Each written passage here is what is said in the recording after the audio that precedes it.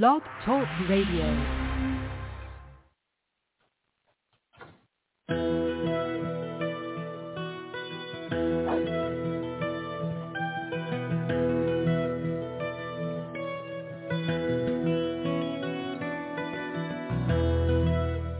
Welcome to the Keys of the Kingdom with Brother Gregory of His Holy Church.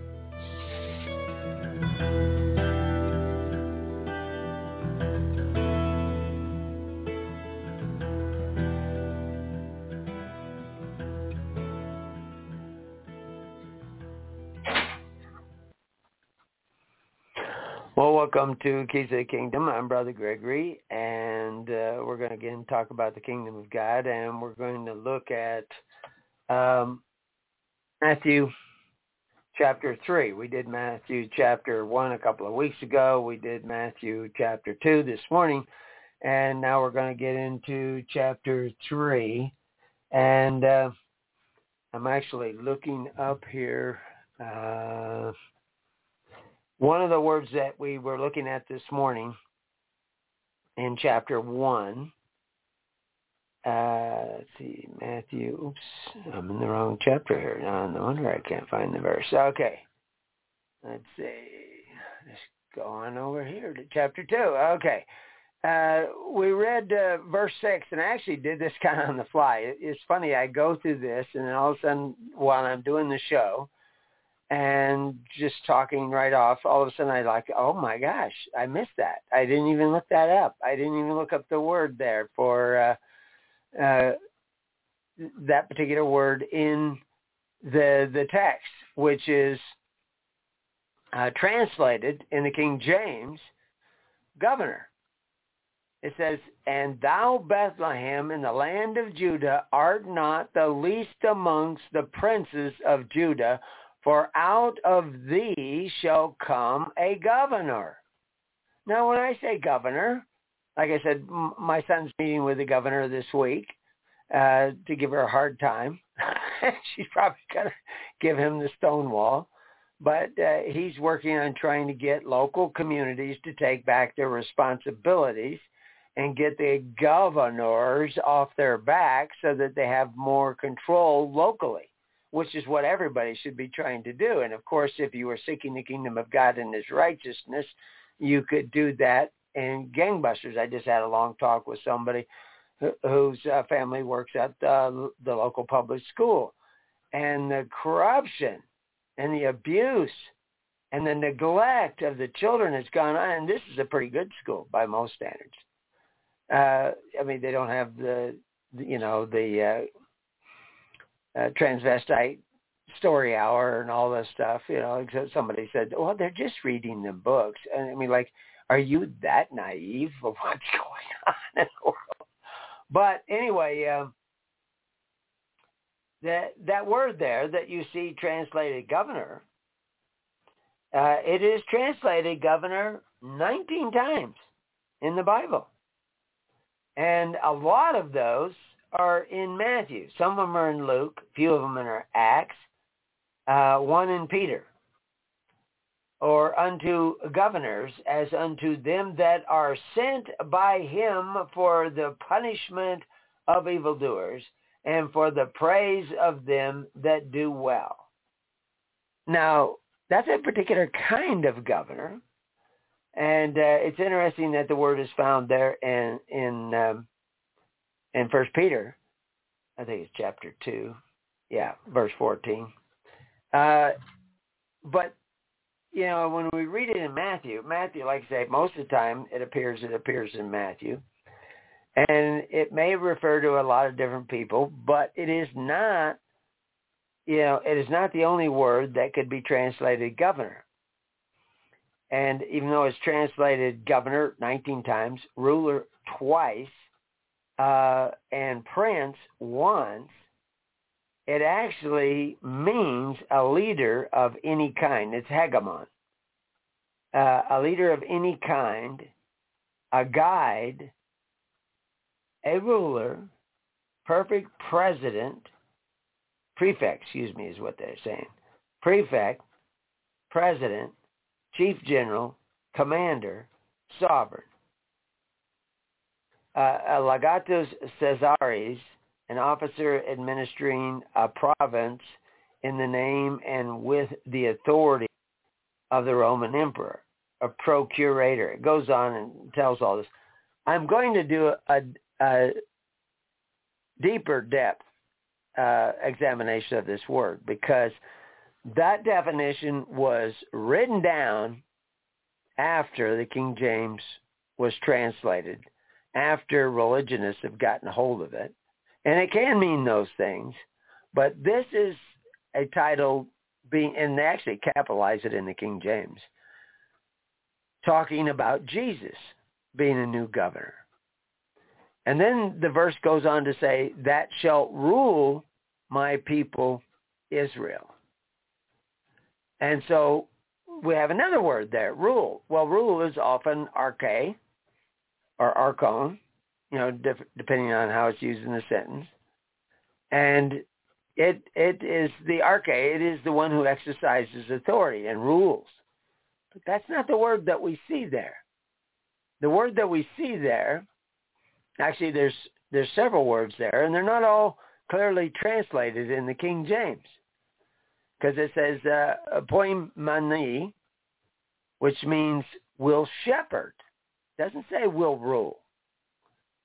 When it talks about, I'll give you the literal translations. And you, Bethlehem, land of Judah, by no means least are among the rulers of Judah.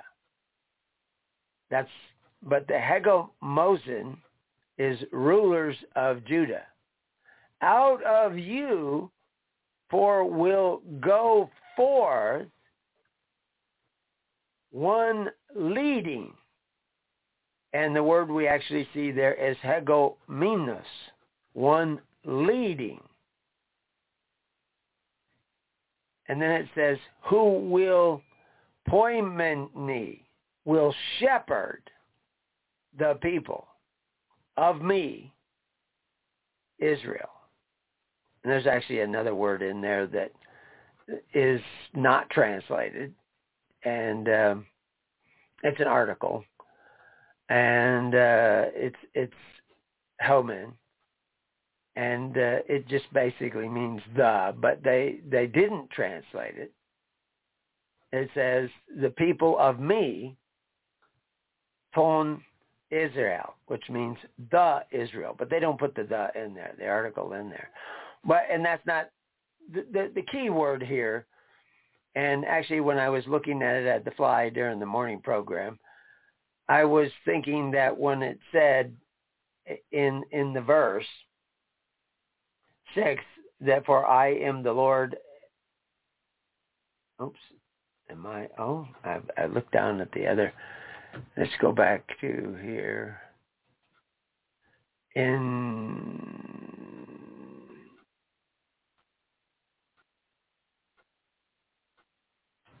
Matthew 6, okay.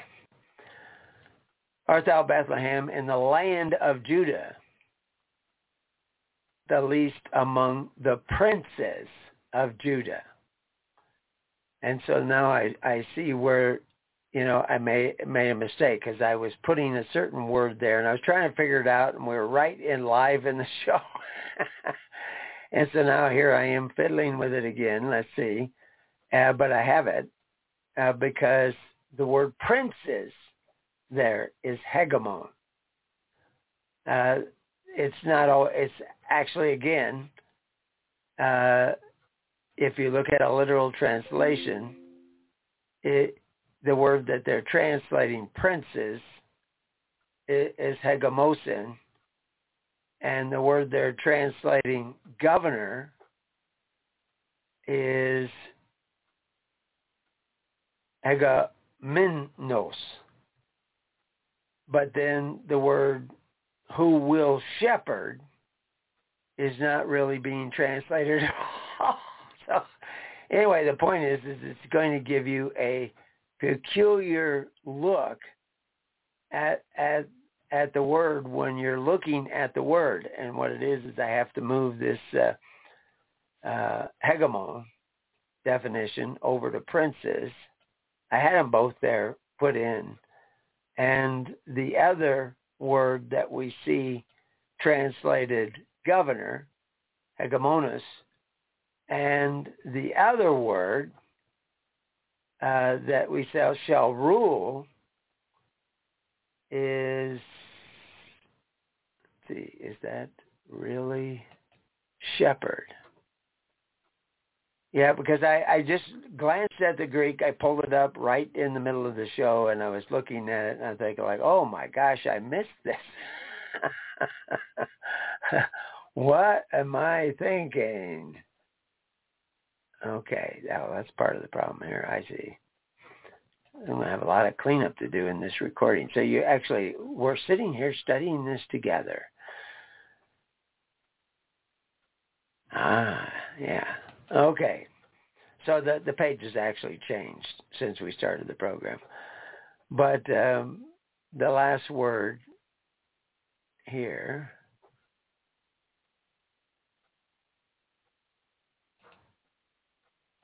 which is the Greek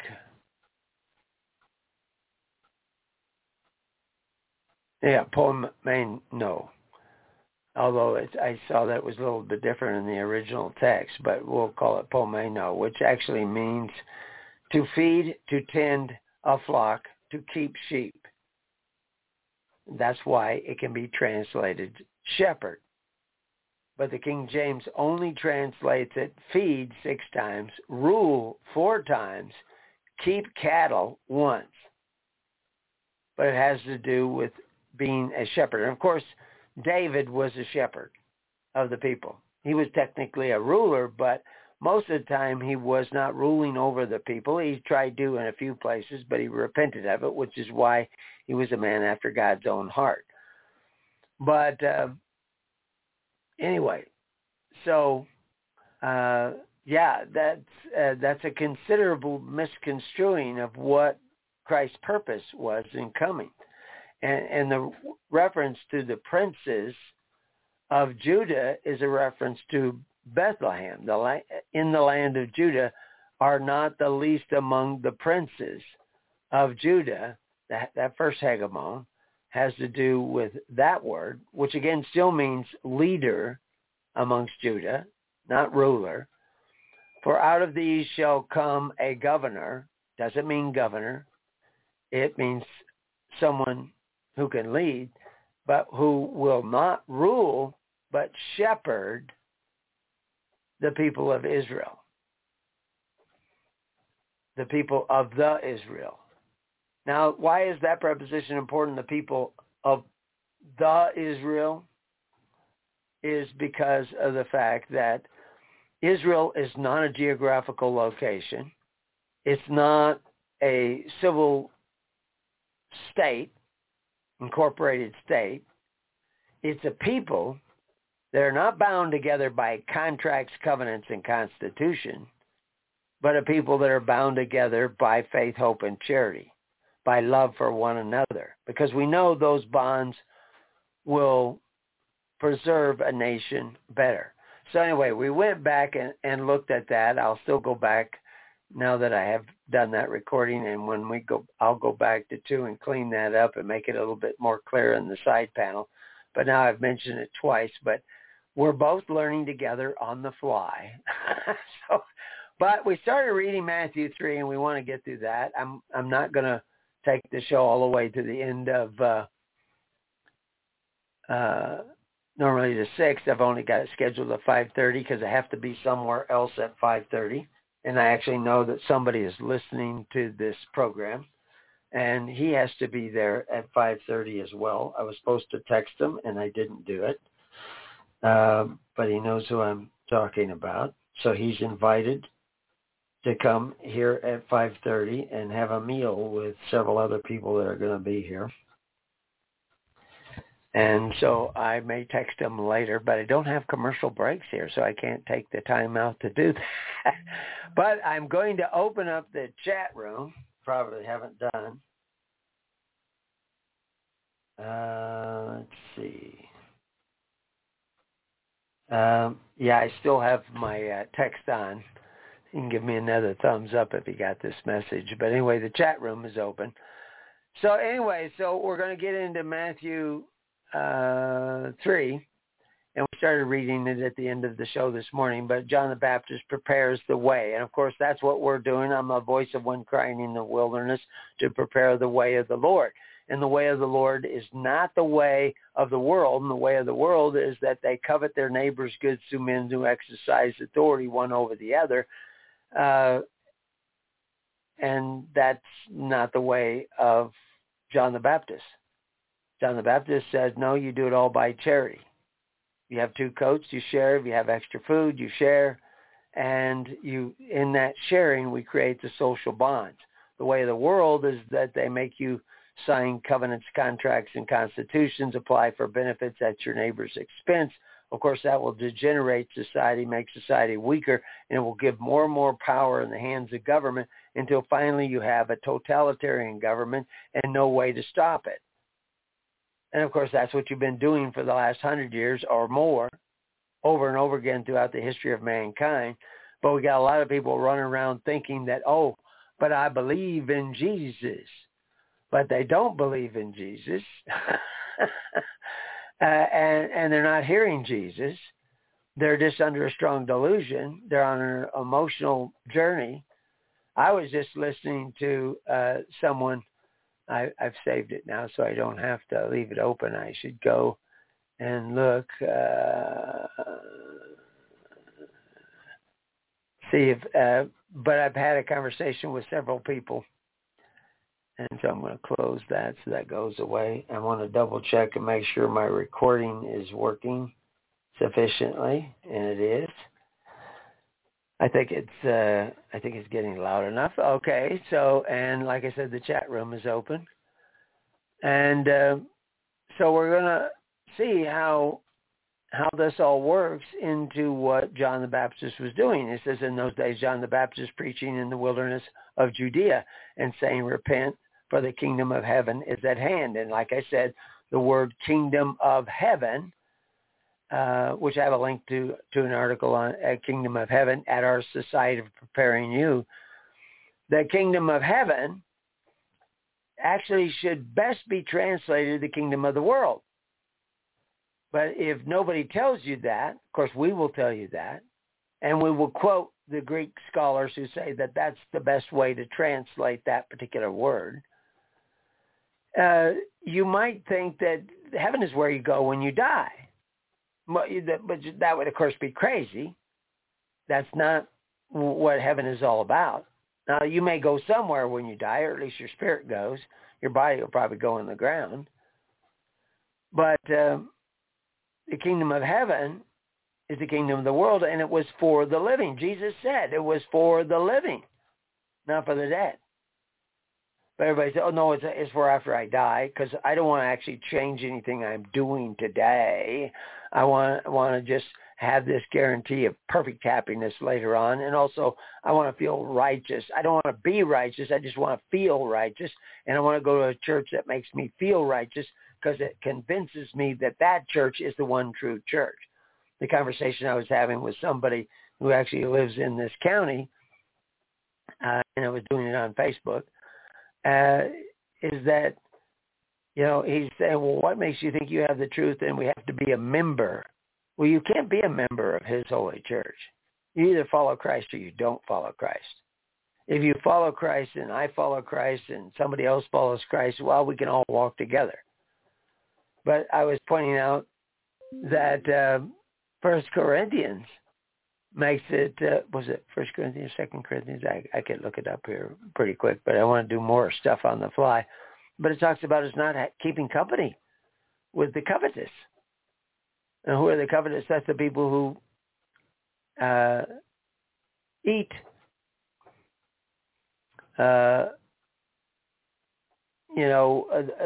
through covetous practices.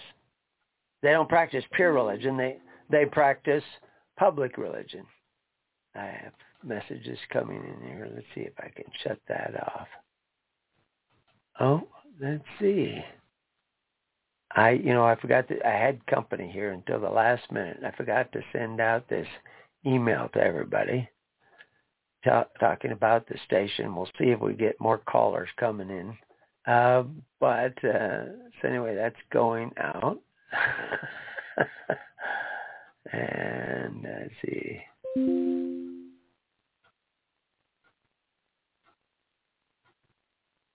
And okay, yeah, it's gone out. So I'm going to close that. We'll stop hearing that dinging. So anyway,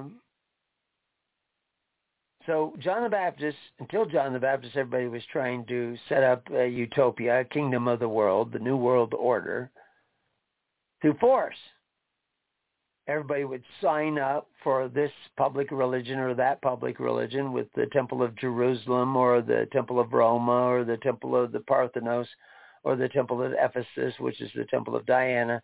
So they would sign up with these temples, and those temples would provide them with a social safety net so that they didn't have to worry about when they were old. But, of course, what you were supposed to worry about when you're old is that your children take care of you. And, of course, if you remain barren and don't have any children and, whatever, you can always help another family. You can be there for that family and their children, and those children will treat you like my family treated Aunt Fanny. Years ago, Aunt Fanny, I only have one picture of her, and she's wearing one of those long black dresses all the way down to the ground. She was a very erect, strong woman, but she helped my she helped my great-grandmother and my grandmother with their kids, but she never had kids of her own. She never got kids of her own. But they took care of her till the day she died because she helped somebody. You see, that's your social safety net. It creates the bond in your social safety net. But people want to give that power over to a government, and they say, okay, we will pay in, and the government will take care of us. Well, the government don't love you, especially if you have to pay in. You see, but Christ and Moses created a government where you could pay in. You paid in locally, but you were a network, so it would go on up to the high priest, and then he would make a wave offering, and the excess that came up to him, he would spread out amongst the people who were the greatest needs in all the community. And it was kind of like a lottery, but it was a lottery based on actual needs and performance. Like if there was a battle and one particular group got hit the hardest and lost the most sons in that battle, and they were having a hard time of it, or maybe the invading army came through that area, the wave offering would go to that area to help them reestablish themselves. And everybody wanted that network in existence because bad things could happen to anybody. And they would need aid. And, of course, you say, well, how do you know that that's what? Well, we see it in Acts. We see dearth sweeping through the land of Rome. We know that as a matter of history, that there were shortages of food, shortages of money, breakdowns of the economy, wars and rumors of war, all just sweeping across Rome from time to time.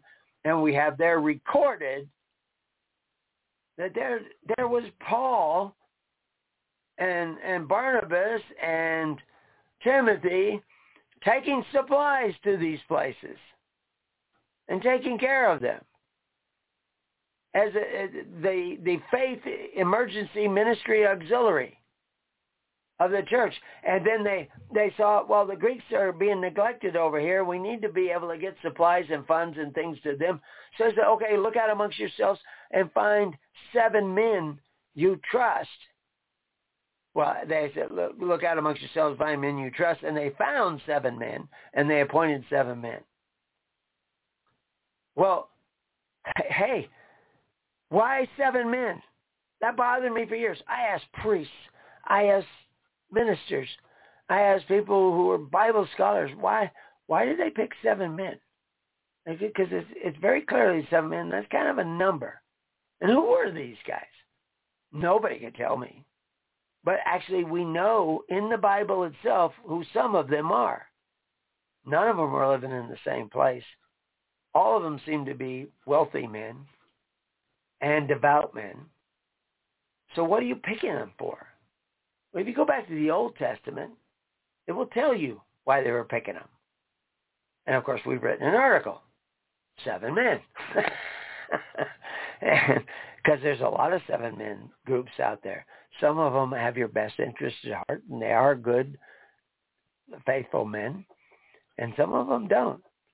Well, the fact is you can do that same pattern over and over again, but you're not doing it because you're not seeking the kingdom of God, because you think the kingdom of God is where you go after you die. Well, I don't know where you're going after you die, but the way you live will determine that. And I don't need to know after I die. It's just another adventure. So it is written that John the Baptist was this voice of one crying in the wilderness, prepare ye the way of the Lord, make his path straight. So how do you do that? How do you make his path straight? Because right now, the modern church, they're not making a very straight path.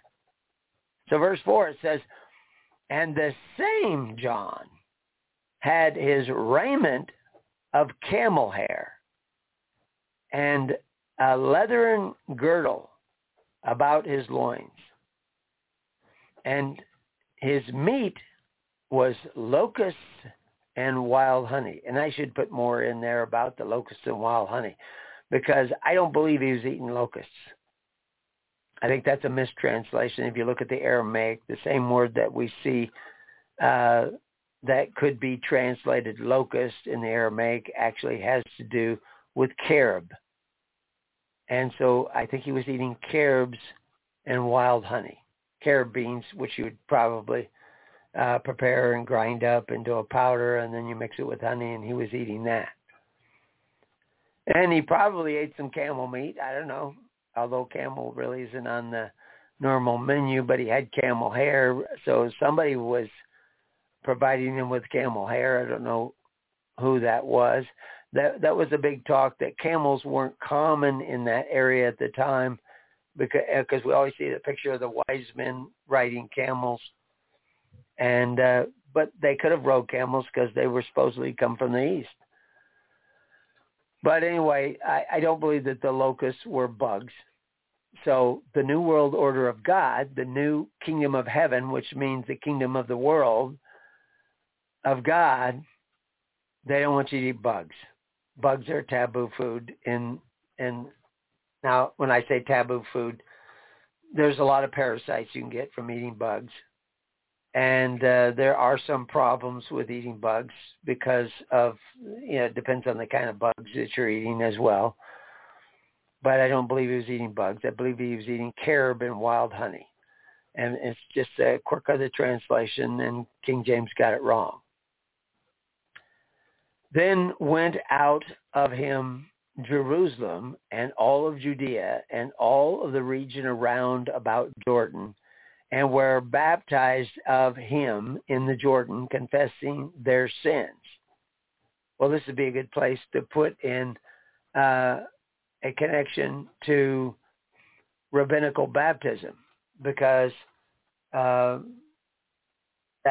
a real thing. Let's see if I can pull that up. Oops. Cap lock's on. Yeah, that's the name of the article, Rabbinical Baptism. I have a whole article on that. And also we could make sure that there are plenty of links in here to, well, the John the Baptist article will take you to it, and so that's a link that you can look at.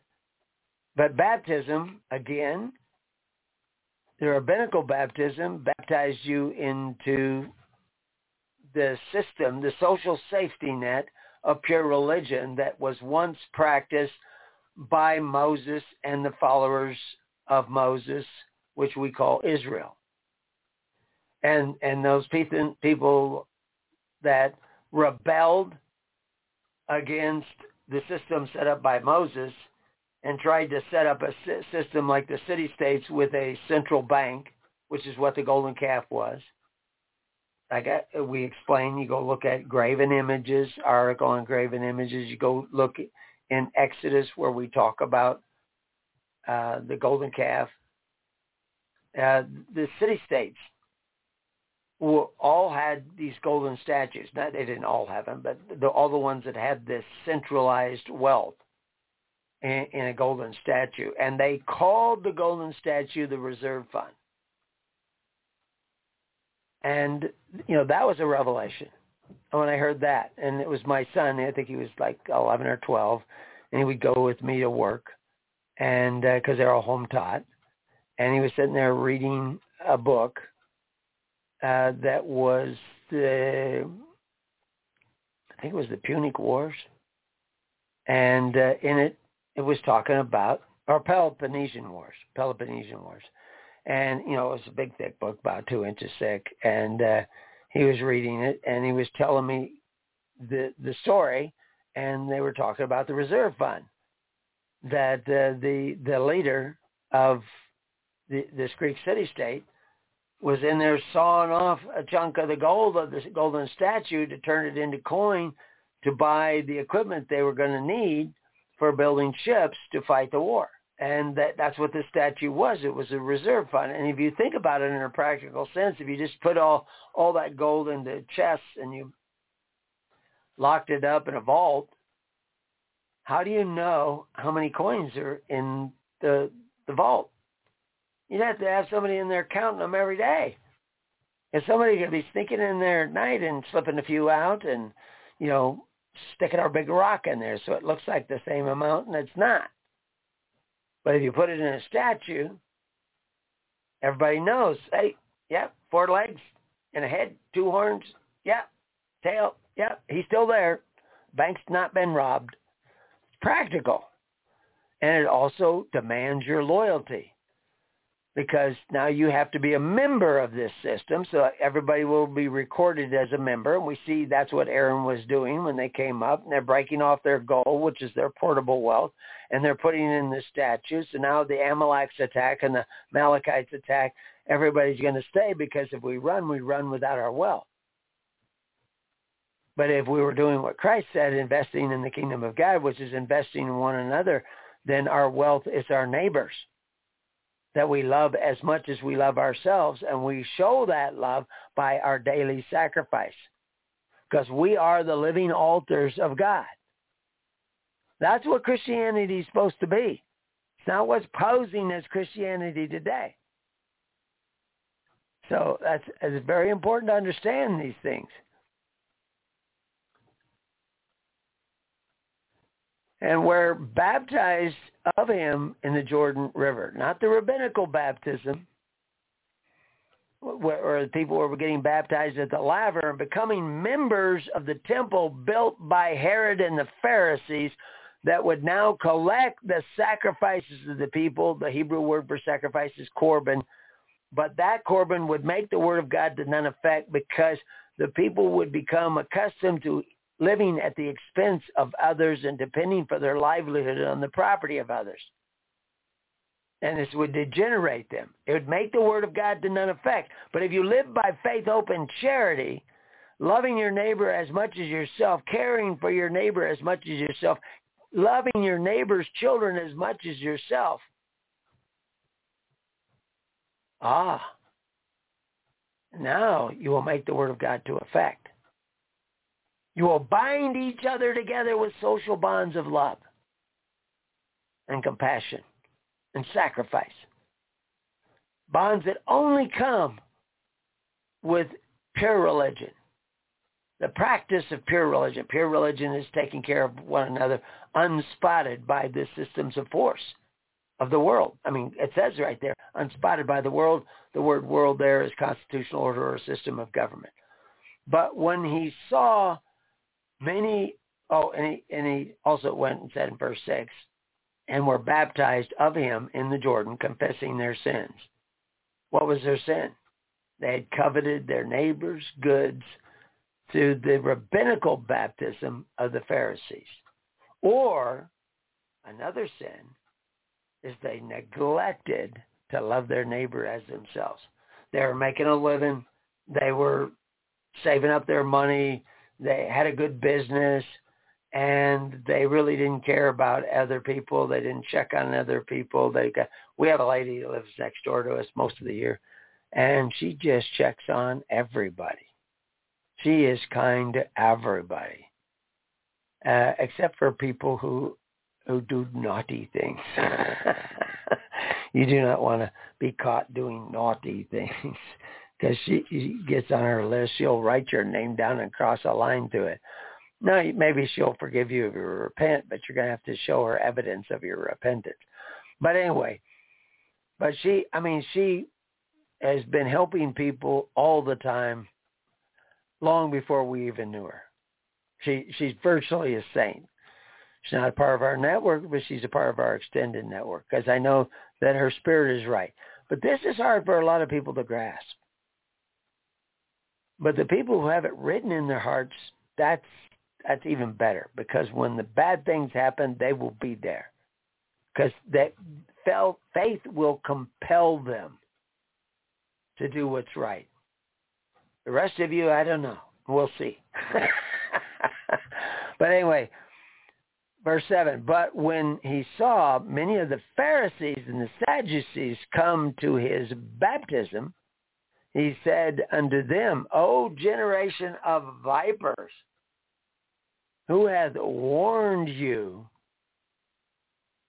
to flee from the wrath to come? Well, I have an article on wrath. I should make that alive. But generation of vipers, Jesus uses that same term. And I should put a link in there to all the places that you see that, so that you can start connecting the dots. Because he thought, why is the Pharisees and the Sadducees this generation of vipers? Because they set up the system of Corban that does not operate by charity. It operates by force. It's legal charity. And because that's making the word of God to none effect, it's turning Israel into perfect savages.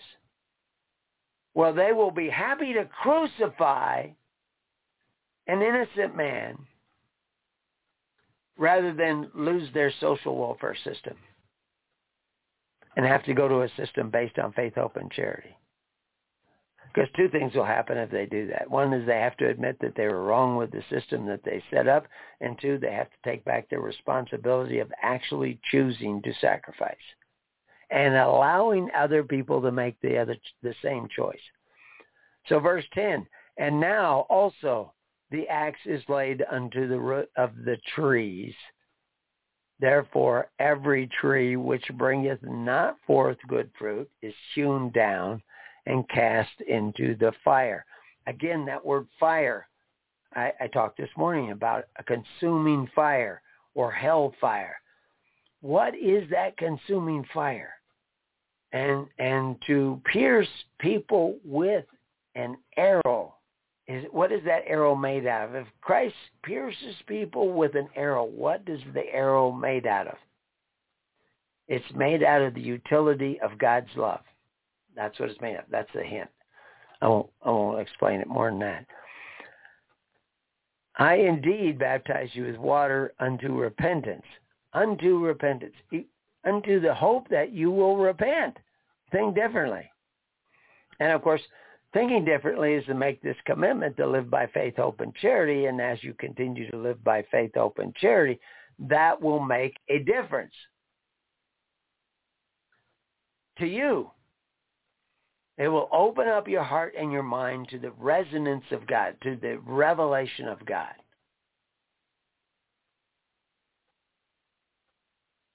Okay, well, I was looking here to see if we had more callers, and there are a few people in the queue. I see the 111 number. I know who that is now. Thank you for the email.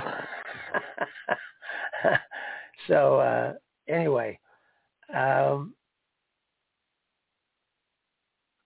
there's several people in the chat, but they're not saying anything. But I see they joined the chat.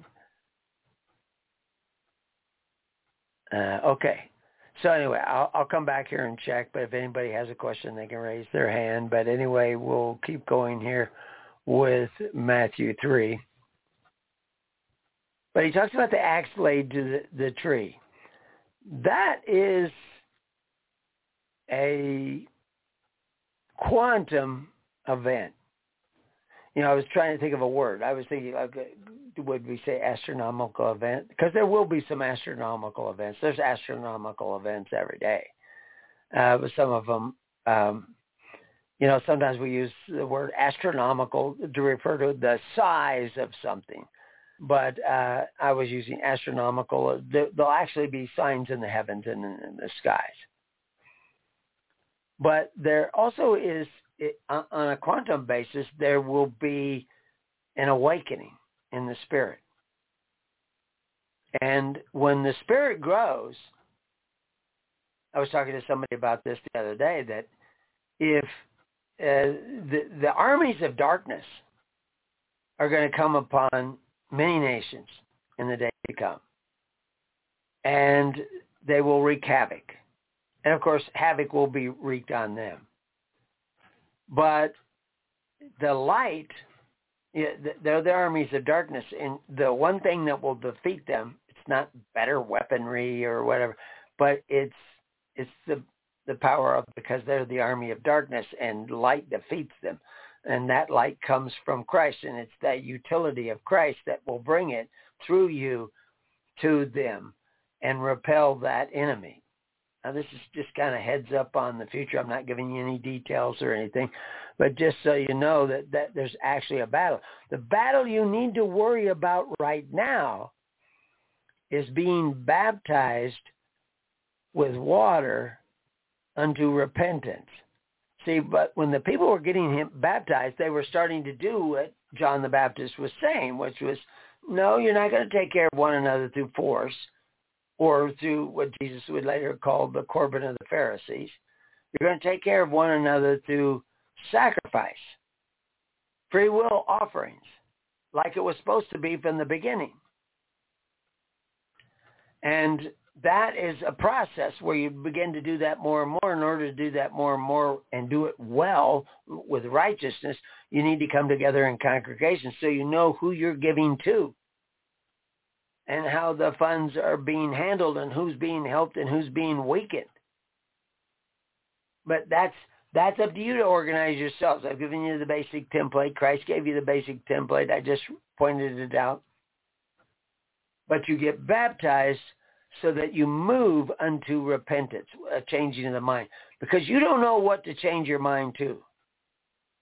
I mean, you may have an idea. We've talked about it and everything. But to really, you want God to change your mind. That spirit of revelation to change your mind. You want that, the changing of your mind to be written on your heart and upon your mind. That's what the prophecy is. That's what Christ is bringing us, so that God will write right on your particular heart, particular message for you. Now, it will be in conformity with the whole message, which we talk about in generalities, but you will actually know what to do in a specific moment or time. But you have to actually act upon it, because you have to be a doer of what God is showing you. And they may be little things, they may be big things. But that begins to set up this process of repentance, the process of revelation, the process of resonance with the Spirit of life. Because that love will give you the protection, and it's not about protecting you, it's about serving God. Though he may slay me, I shall serve him. That's the attitude that you have. But he that cometh after me is mightier than I, whose shoes I am not worthy to bear. He shall baptize you with the Holy Ghost and with fire. That fire is what stops the army of darkness. When we associate fire, we associate it with light, but it's an actual light that burns, that will keep evil at bay. It burns to evil. To those who love the darkness and are embracing the darkness, that fire is a scary thing. And the Holy Ghost is what brings that fire. The Holy Spirit brings that fire so that it passes through you. You have no control over it. It's the Holy Spirit, but it's you giving the Holy Spirit control. Not my will, but thine be done. So verse 12. Whose fan is in the hand, and he will thoroughly purge his floor and gather his wheat into the garner, but he will burn up the chaff with unquenchable fire. Again, a fire, unquenchable fire, the consuming fire the hell fire. These are all basically the same metaphor. That's going to burn up the chaff. But the fan, that has to do with winnowing. When you take grain, and I've done this where I've gone out and harvested grain, thrashed the grain, barley it was. I've done it with wheat as well, but barley. And then on a windy day, you toss it up in the air, and the grain is heavier. It falls down, but the chaff blows away, and you clean it that way. Now, of course, you can create a combine that blows its own fan and thrashes the wheat, and it will do. But you're separating the chaff away from the wheat or the barley. Barley, the chaff is a little bit more stubborn, but it's one of the earlier grains. So he says that the fan is in his hands, and he will purge the floor. He'll blow away the chaff. The chaff is not what is valuable. It's the wheat that's valuable. And, of course, some of the seeds that will grow up with that need to be also blown away because you don't want to put those seeds back into your field.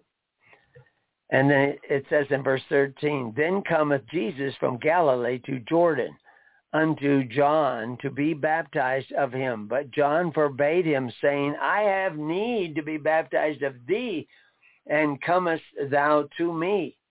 And Jesus answereth, said unto him, suffer it to be so now, for thus it becometh us to fulfill all righteousness. Then he suffered him, and said, Jesus, when he was baptized, went up straightway out of the water, and lo, the heaven were opened unto him, and he saw a Spirit of God descending like a dove.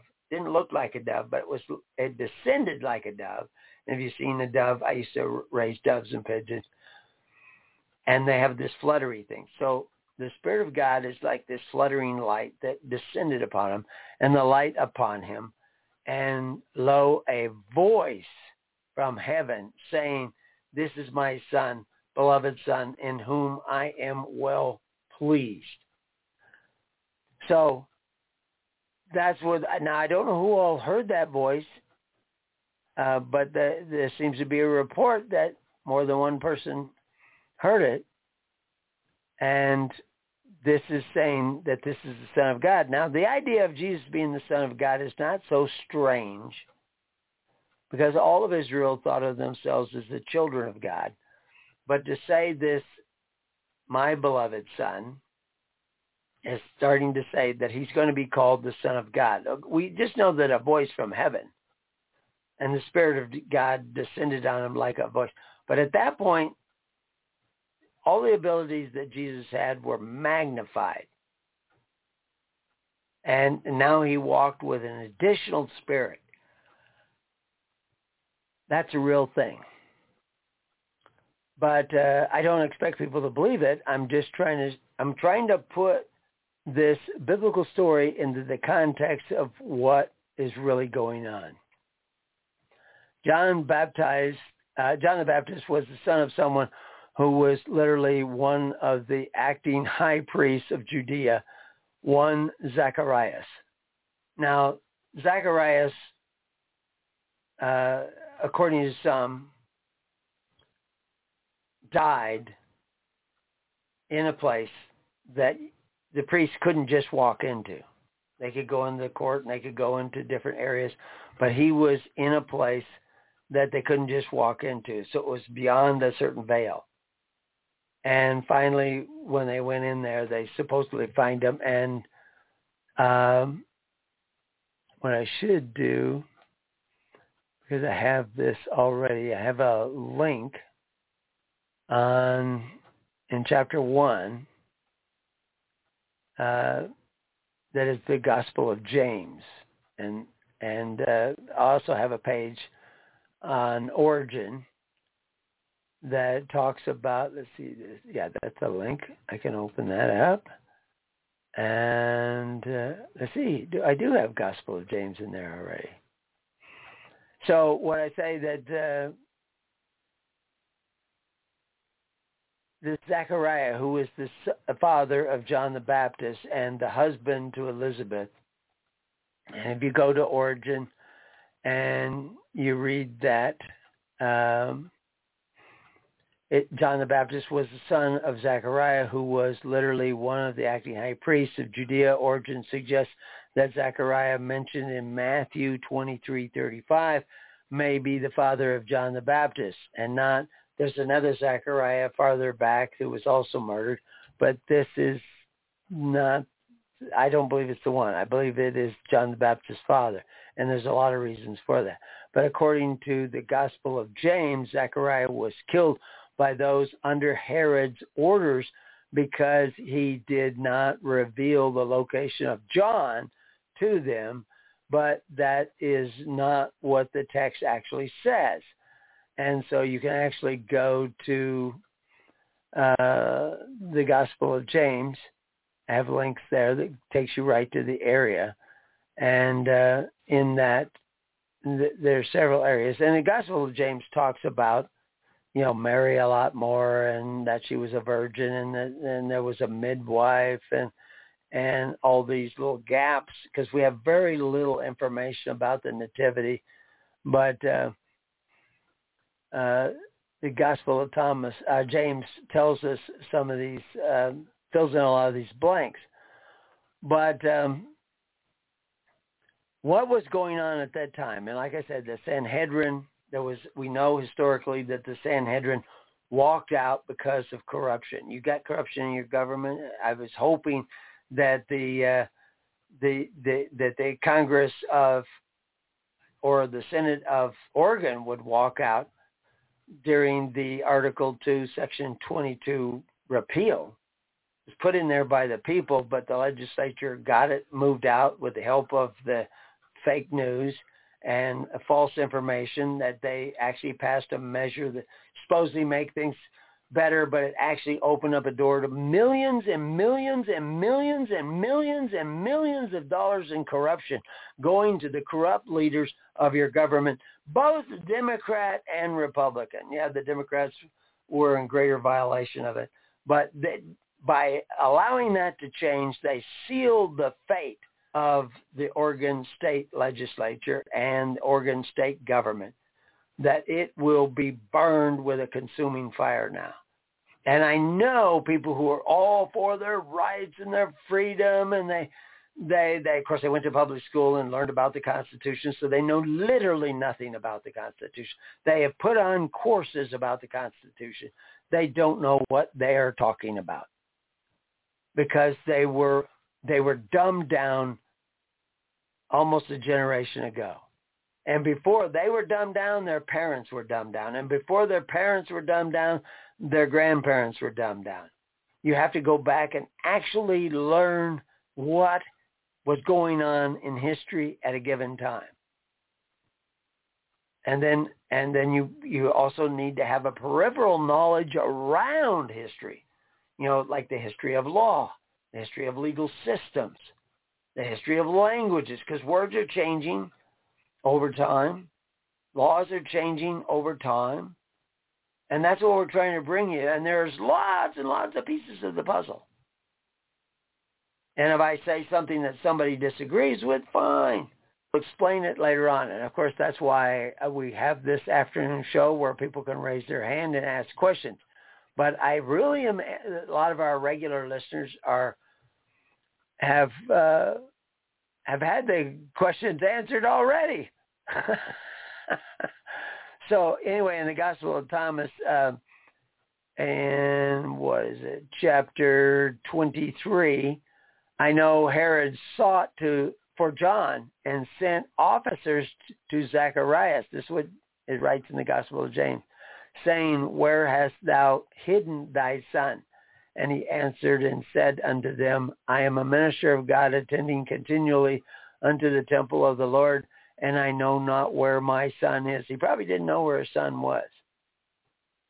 Because if you read the part about Elizabeth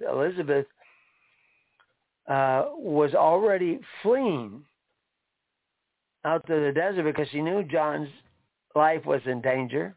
Zechariah was an old guy, so he kind of stayed back there. And by the time they found out that Elizabeth and the child had gone, she probably had a dream, too, and was new to flee with the child.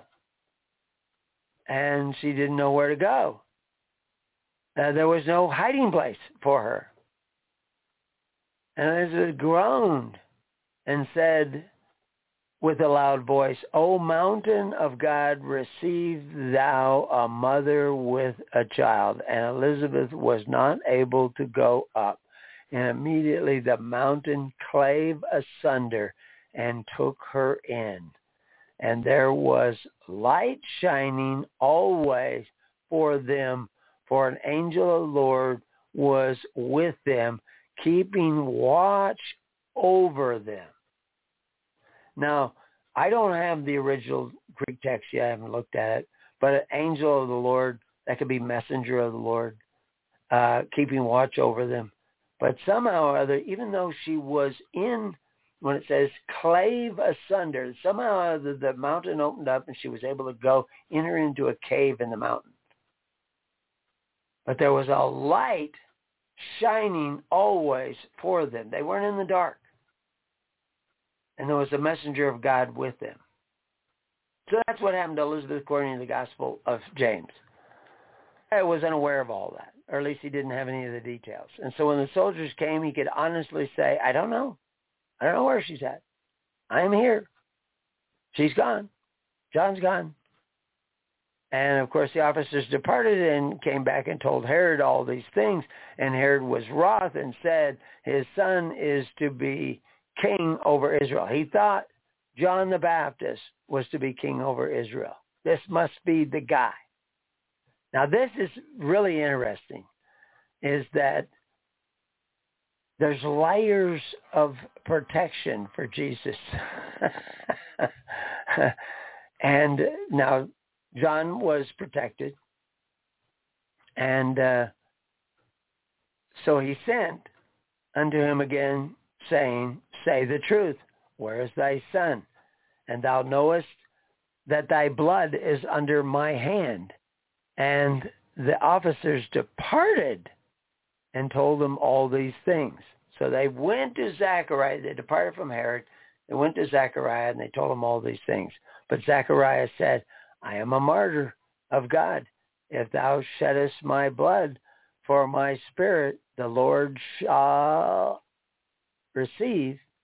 Now, actually, this copy, that's probably is the word shall. I need to fix that. I'm making the note here. I found a number of typos because they obviously used optical character recognition to put together this particular document that I downloaded this from. Pretty sure that's supposed to be shall receive, because thou sheddest innocent blood in the forecourt of the temple of the Lord. So it says forecourt. That's a translation again. So he's in this special place. If you slay me in here. And about the dawning of the day, Zacharias was slain. Now, he's slain by the dawning of the day. Pretty sure those soldiers didn't come to him in the middle of the night. Those soldiers probably weren't in the temple in this forecourt. And the children of Israel knew not that he was slain. And they didn't know it because nobody was in there. But, I've dealt with writings about assassinations for years. And this and also, I told you about the spike protein before anybody else did. I released reports before they'd even made a vaccination of the dangers of the spike protein. And, of course, actually, the reports that I was sharing were the result of actual autopsies that were being done on people who actually got COVID, elderly people who got COVID, and they saw the damage in there. It's nothing like the damage that you will see when you get vaccinated. Now, a lot of people said, well, I got vaccinated, nothing happened. Of course, there's a comedian who was saying, I got vaccinated, I got boosted, I have been traveling, nothing happened to me, and then all of a sudden she falls over. But the reality is that you have to look at the batch numbers. if you're concerned. And even if you're concerned, we have ways that you can overcome the ill effects of this. Just join the network and talk to our people. We're not just going to put it all out there, but we're out there to help those people who are seeking the kingdom of God and his righteousness. If we just give you all this stuff, I mean, all the books are free online. If we just give you all this stuff over the air, then we are encouraging sloth. We are encouraging you to be zealous and pursue the Lord. Join a congregation, become a part of a network, and start seeking the kingdom of God and his righteousness. You can't just depend on me. You have to actually create a network where you become a part of these viable congregations in order to have those congregations come together and become a viable republic in the heart of the New World Order, which is what Christianity became. So Zacharias, the priest, entered in at the hour of salutation, and the blessing of Zacharias met them not according to the manner that he would normally meet them. He didn't come out to meet them. And the priest stood waiting for Zacharias to salute him with prayer and to glorify the Most High. But he didn't come. But as he delayed to come, they were all afraid, and one of them took courage and entered in. So he had to go in. He was deeper into the temple. And he saw beside the altar congealed blood, and a voice saying, Zacharias has been slain, and his blood shall not be wiped out until his avenger come. And when he heard the words, he was afraid and went forth and told the other priests. And they took courage and went in and saw that which was done. Panels of the temple did wail, and they rent their clothes from the top to the bottom. And his body they found not, but his blood they found turned into stone. And in other words, it had congealed and become hard. And they feared and went forth and told all the people that Zacharias was slain. And all tribes, that's probably another word there, of the people heard it. I'm going to have to look for, maybe I can find the Greek, and we'll take a look at some of this in the Greek. And they mourned. I assume it was written in the Greek. I know it was never translated into Latin because Jerome was against. This is why it didn't end up in the fullness of the Bible. Jerome was absolutely against the Gospel of James, but others like Origen wrote about it. So I mean, it was a real thing. How accurate it is, difficult to say. He does mention a lot of things that are not in the regular Bible, and they may or may not be true, but we just saw where they certainly fiddled with the translations of Matthew 2:3. There's clearly a word that means it at the very least means feed, and probably at the very most means to shepherd, but they translate it rule. And Jesus didn't come to rule over you. He rules over your enemies, yes, but that is because he rules with a consuming fire. And again, I'm mentioning that. That's a piece of the puzzle. What is the consuming fire? How does one fall under the protection of the consuming fire? I could tell you stories. But so they didn't find his body, but I can show you. You can actually look it up. Look up Zachariah. Google it. Look on Wikipedia. And Eastern Orthodox. And maybe grave of Zachariah. They'll show you where the grave of Zachariah is, and his body that is supposed to be buried there with, I think, Simeon. They'll show you that. Well, they didn't find his body. So how could he be buried there? Well, then again, James, his gospel may not be accurate. Maybe somebody did find his body. But I haven't found any evidence that anybody ever found his body, but I have come across that tomb in the Eastern Orthodox, but I don't think that they've got it figured out. But he says, Zechariah was slain, and the tribes of the people heard it, and they mourned and lamented him 3 days and 3 nights. And after the 3 days, the priests took counsel whom they should set in his stead, and the lot came up upon Simeon. Now it was which was warned by the Holy Ghost that he should not see death until he should see the Christ in the flesh. Well, he'd seen John the Baptist. So John the Baptist was not the Christ in the flesh. There was somebody that was to come after him. So anyway, that's a brief look at the Gospel of James. Like I say, we have it at Preparing You, and we have links on the page where you can go read it for yourself. And I'll try to improve the translation there, because I'm sure the optical character recognition has screwed up a couple of those words. And if I can find the original Greek in my spare time, we'll see if we can't get that.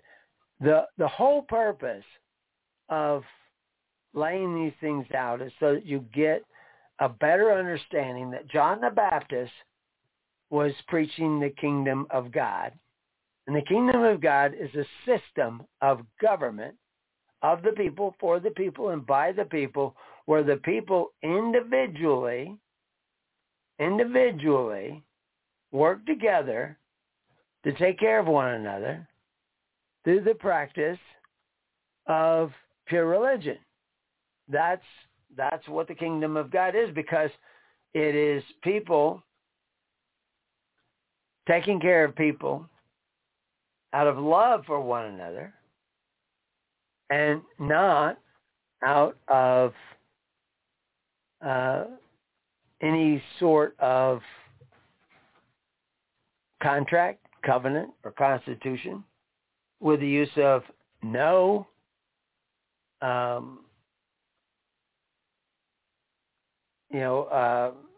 covetous practices, not the use of force to take care of one another.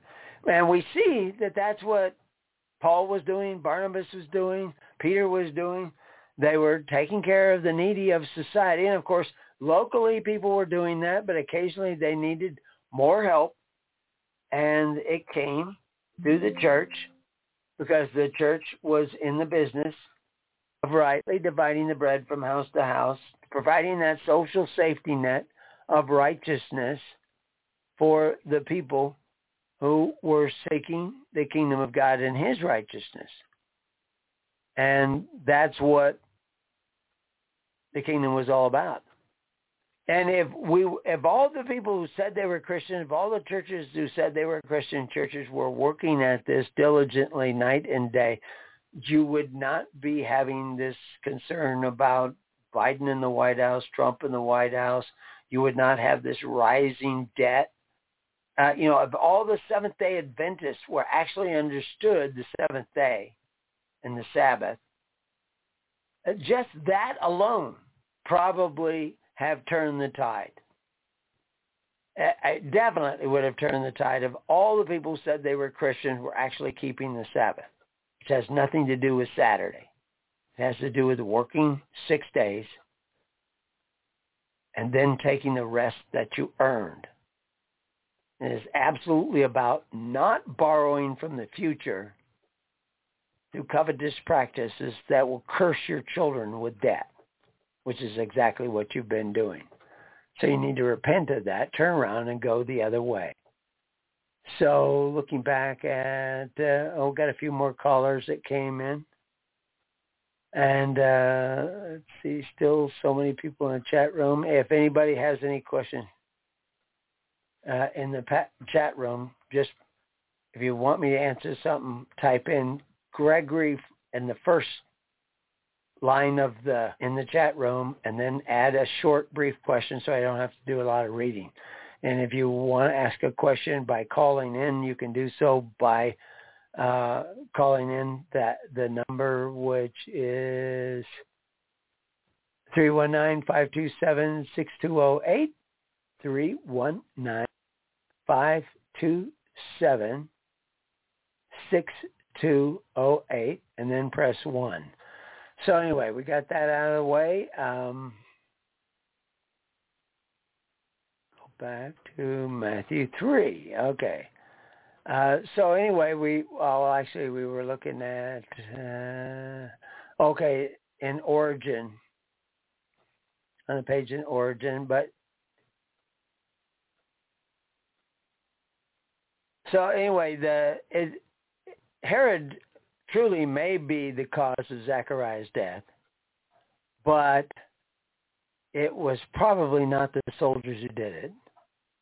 It was probably some of the priests who would have gotten access and been able to slip in there, knew how to get behind There are guards in the temple all the time because there's gold in the temple. It's not like Zechariah was the night watchman. There's a whole guy who goes around all the time making sure the guards are awake.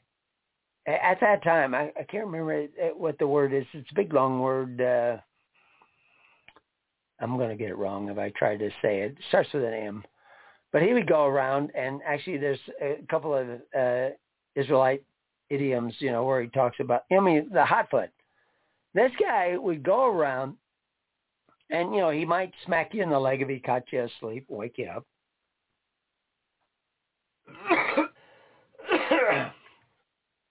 But he could actually set your foot on fire. He's at night, and he's probably walking around with a torch, or at least a candle, or oil lamp. That would be a very common thing. And if you know how the oil lamps work, they're usually made out of metal, or at least they have a metal spout. And you put the oil in it. It could be ceramic. But and then you put the wick down in the oil, and out that spout, it looks like a little kind of flat teapot, like an Aladdin's lamp. And what it is that if you hold that lamp out, that little spout sits there, and that little wick sits there, and it's soaking up the oil, and it's burning just like a candle wick. And that oil might be a mix of oil and wax or whatever in the summertime, but in the wintertime, it's probably just oil.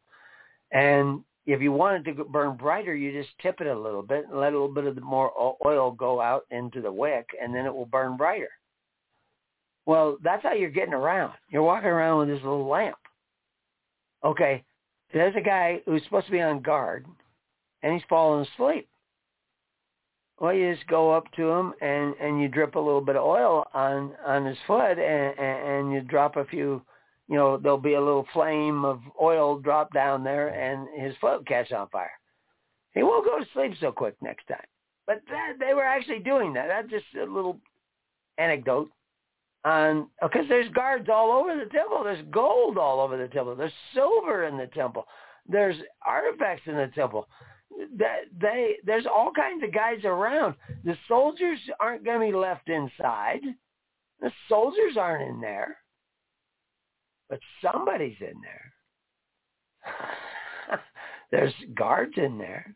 There's priests in there. There's priests coming and going. And they can walk right past the guards. And maybe the guy who normally sets the people's foot on fire if they fall asleep, it's kind of like all the cameras were not functioning. That somebody turned them off. Somebody could come in and say, I heard some noise over there. I want you to go down there at the far end of the temple, check that out. And so the guards go over there, and then he slips two more guys in, and they come back, and he's still standing there. And there's two guys in the back killing Zechariah.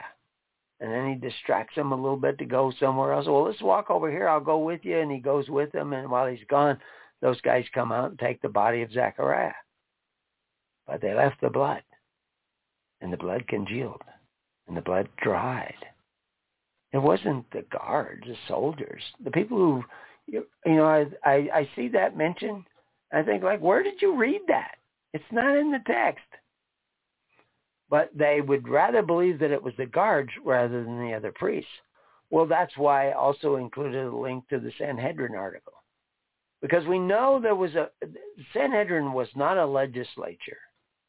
They were actually representatives of the people, but also representatives of the Holy Spirit. They were picked because of their holiness, because of their devoutness, because of their upright lives, the virtue they showed in the maintenance of charity amongst the people, and attending to the weightier matters of law, judgment, mercy, and faith.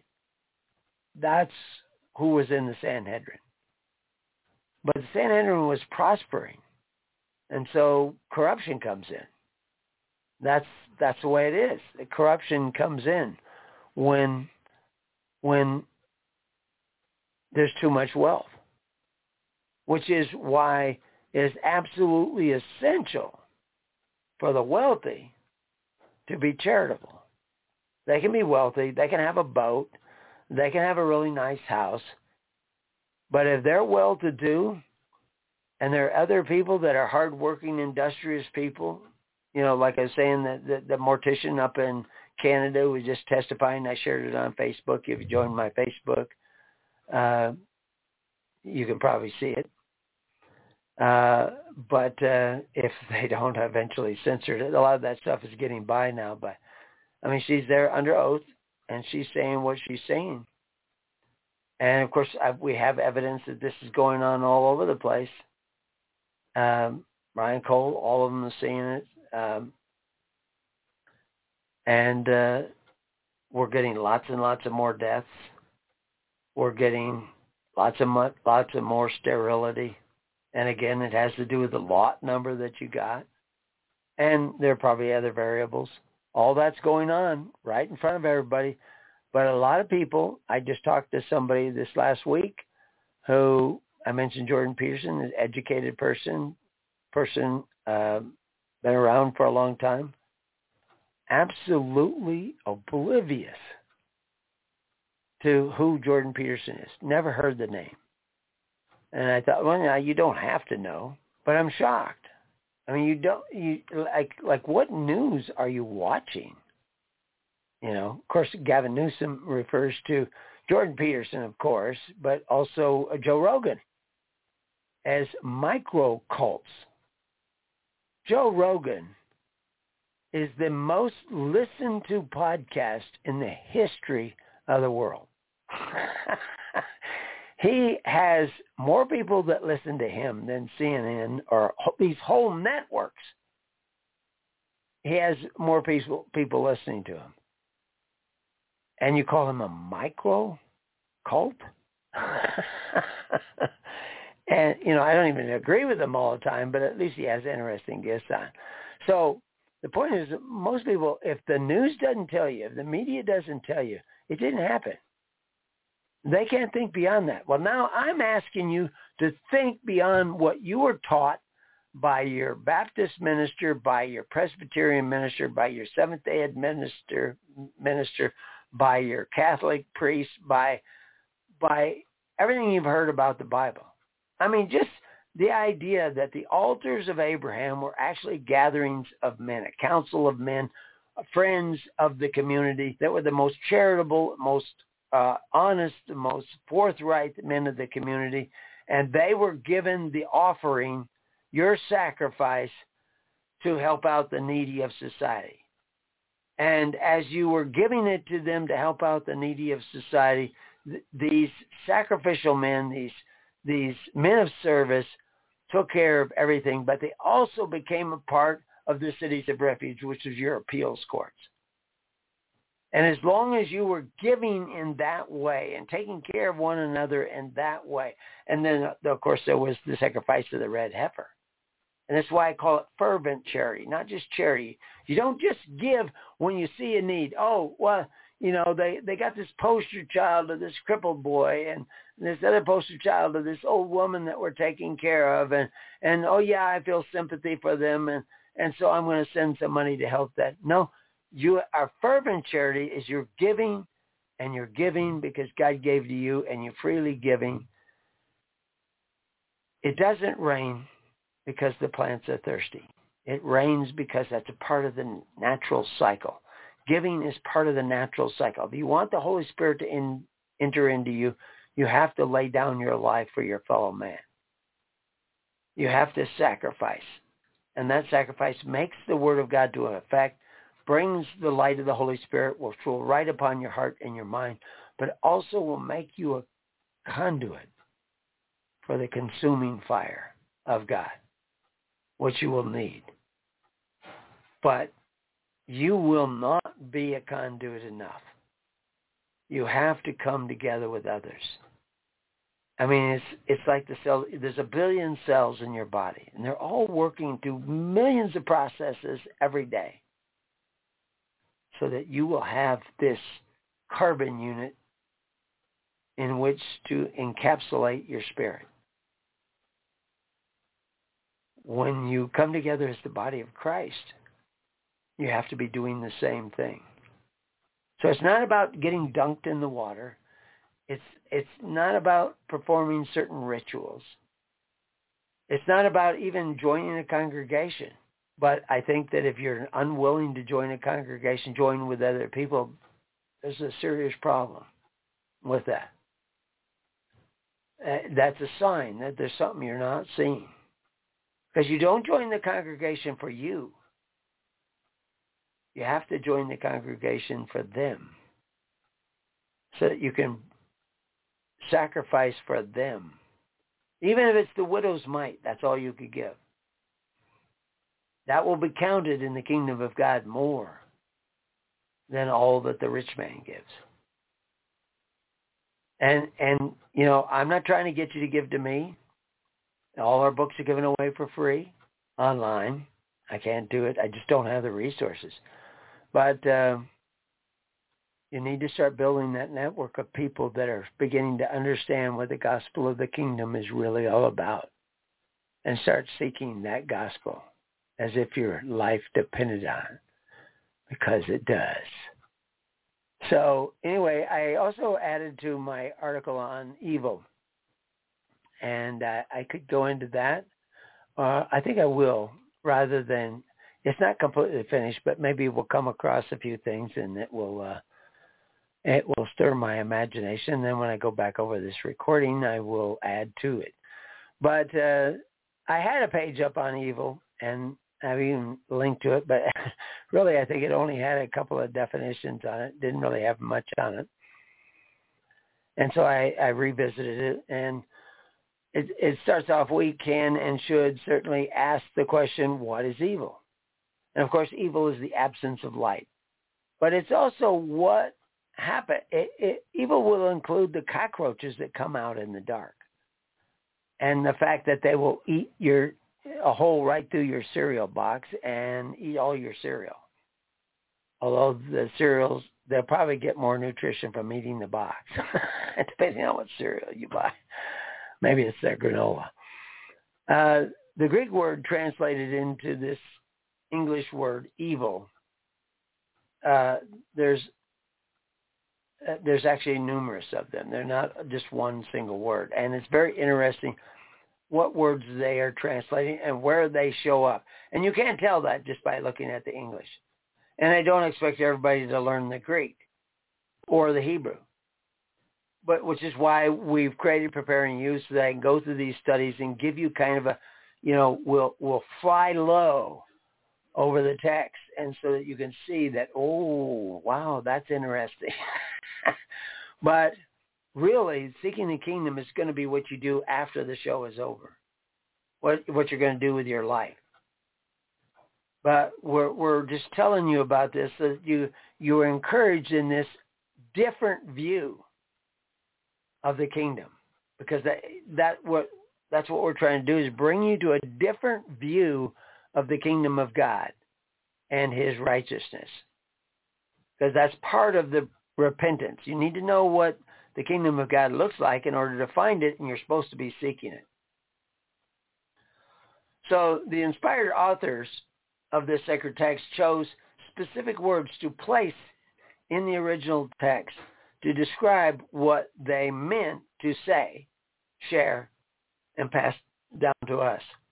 Other men came along and translated it, and they said, oh, this word means this and this word means that, except sometimes this word means this and sometimes the word means that.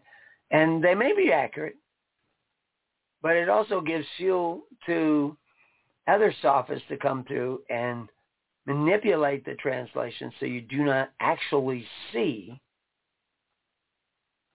what the author really meant. He chose particular words and they didn't all mean exactly the same. So like I said, we're going to fly low over this and take a look at some of these words and find out what the inferences of why they use this word here and why they use that word there. And of course, there's no end to this because these words show up hundreds of times. Now, the one that shows up mostly as evil is poneros. And it's a pretty common Greek word. It appears 76 times and normally is translated evil, but it's actually defined as full of labor or even a bad condition. Well, the bondage of Egypt was full of labor. And of course, when they were taken off to the bondage, the captivity of Babylon, that was full of labor too, and they didn't get to keep all their labor. They were in bondage. They got to keep some of it. They built some houses. They raised children and everything, but they were in captivity until they finally were allowed to leave in the time of Ezra, and they were going to go back to their homeland. But now this is the question, were they still in bondage just in a farther away place? Were they still going to have to pay tribute? Because if they had to pay tribute, they're in bondage. And so, but we'll look at that when we finally go back to Ezra. But we need to get some more of these epistles, some more of these gospels out of the way. So the word poneros is actually translated grievous in Revelations 16:2, which says, and the first went and poured out his vial upon the earth, and there fell a noisome and grievous sore upon the men which had the mark of the beast. So there's this mark of the beast, and there's these men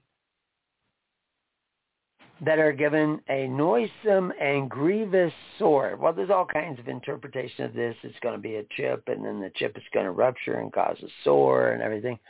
But the word grievous there actually means literally full of labors. That's literally what it means. In Revelation 16:2, we see this word noisome. I just realized I do not have. I need to, in my page on Mark of the Beast, I bet you I'll have it there. But I'll have to put it in both these places. See, there's a lot of work to be done. And let's see.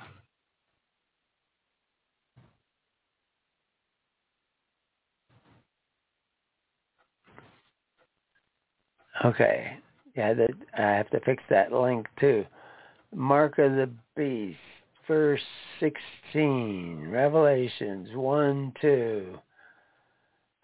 Grievous sore. Oh, noisome. I need to add the actual word there, but I do talk about the word noisome describing this sore is kakos, meaning of a bad nature, not such as it ought to be, or of a mode of thinking, feeling, acting, base, wrong, wicked, even troublesome or injurious, pernicious, and destructive and baneful. According to Webster's Revised Unabridged Dictionary, the word noisome does mean noxious to the health, hurtful, mischievous, unwholesome, insalubrious, and destructive. The problem is that kakos is only translated noisome once and is translated evil 40 times. Kakos is not normally found modifying the word sore or wound. And I see another typo there. So I'll fix all those things. But so in this page on evil, I do get into that. It's farther down because kakos is another word that is translated evil, about, like I said, 40 times. But this word that we see, the word noisome in this verse, close quotes there.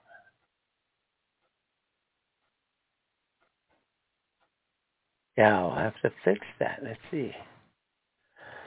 Okay. I can see all kinds of things I need to fix. Maybe I shouldn't have gone to this, but I'll cut this out. But anyway, so this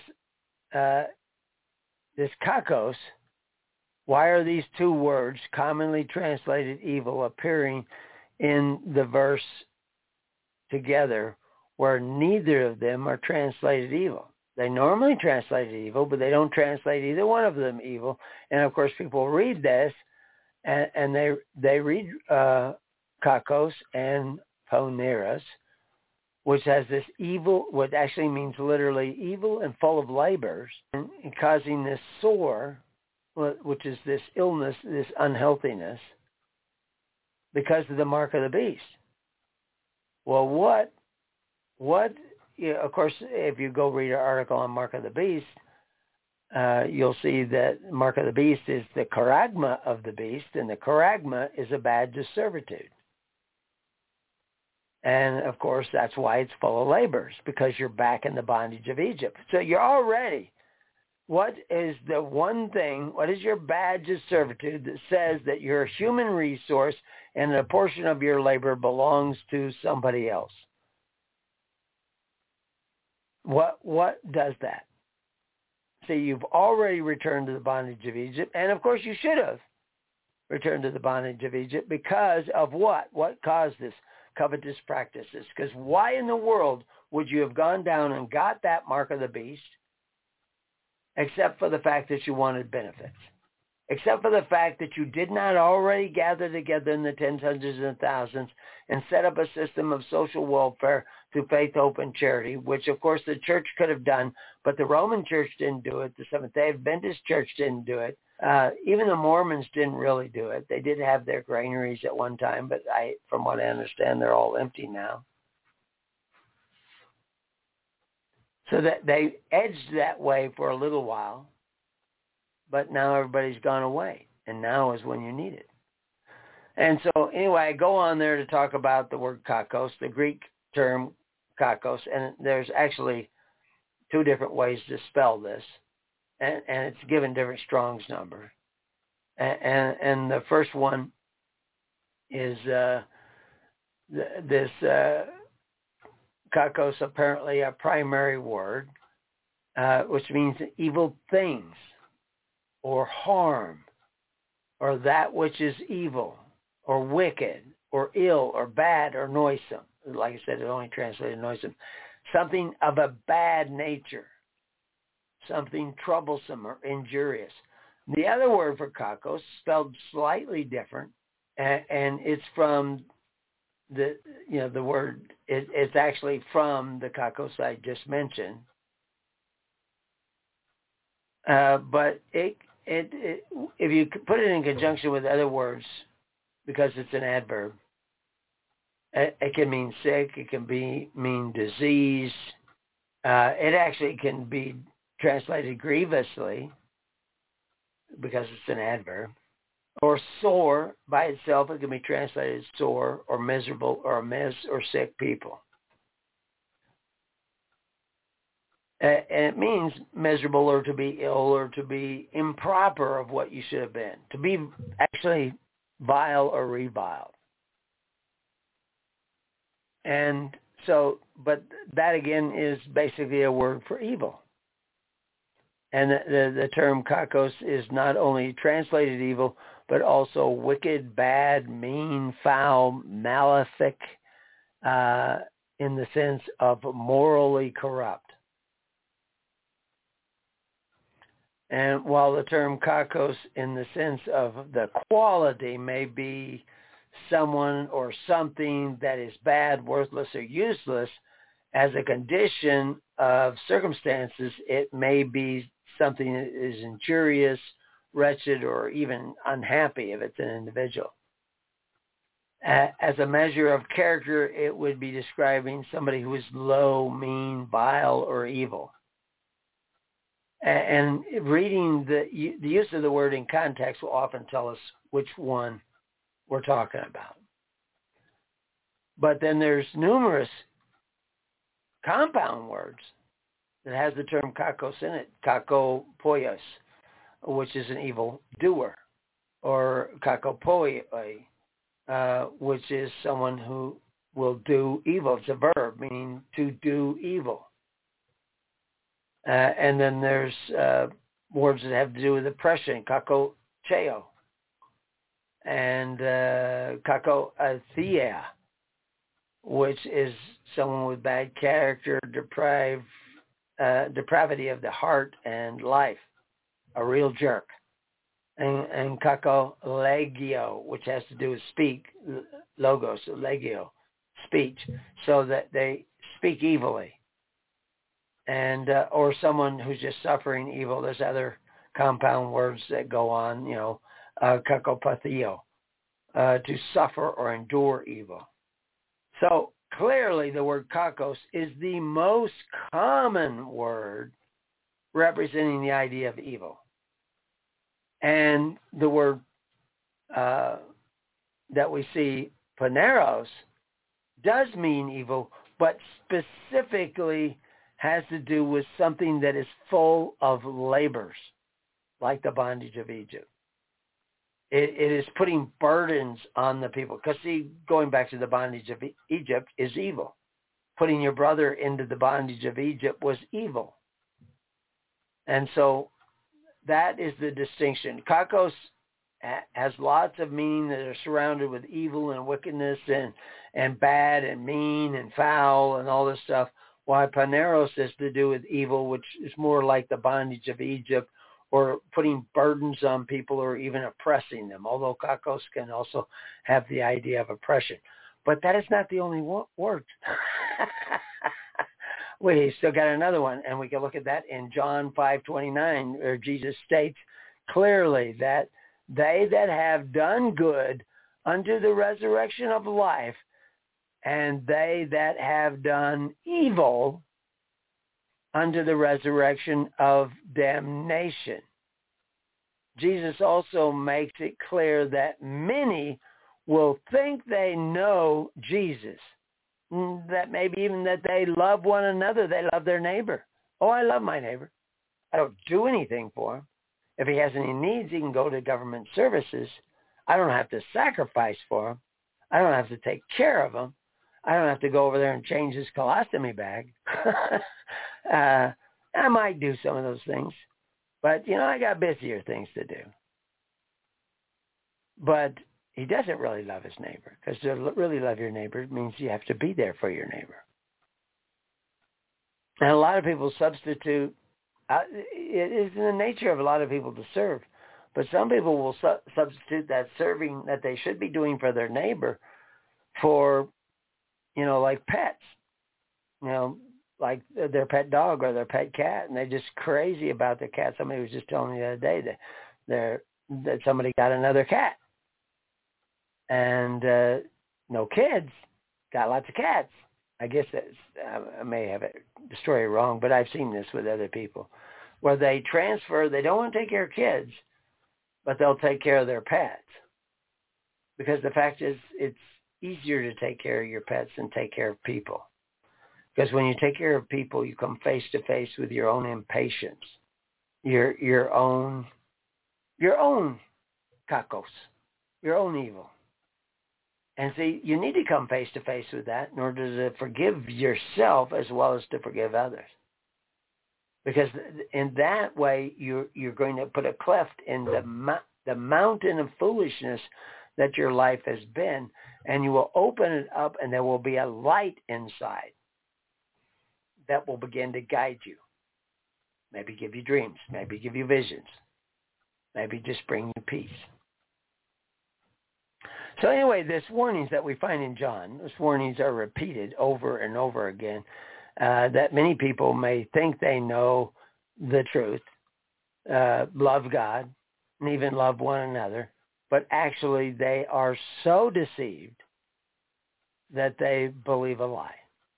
They believe it's okay to neglect gathering in the tens, hundreds, and thousands, but even more so, they think it's okay to join a system that is based on covetousness and even borrowing money against the future of their children. And they think that's okay. But it has astronomical effects. It has quantum effects within your own heart and within your own mind. If you do evil, according to John 3:20, you hate the light and are not born again. Which if you go and you'll see in 3:20, which is after, 3:16 and the idea of being born again, that you're not born again if you're still doing evil. You can't do evil if you're born again. You just can't do it because God is in you and controlling your actions. Now, you can reject God, but if God really comes in you, you'll find it harder and harder to do it because, to reject God and easier to obey the commandments. The Greek word pasgar ha-phala, proson, and I actually put the Greek letters there, not that anybody has to learn to read Greek. We see in this translation, for ever one that doeth evil. That's for every one that doeth evil, which is literally everyone for evil practicing. So they're and of course covetous practices is an evil practice. So everyone engaged in covetous practices are doing evil, don't love the light, and are not born again.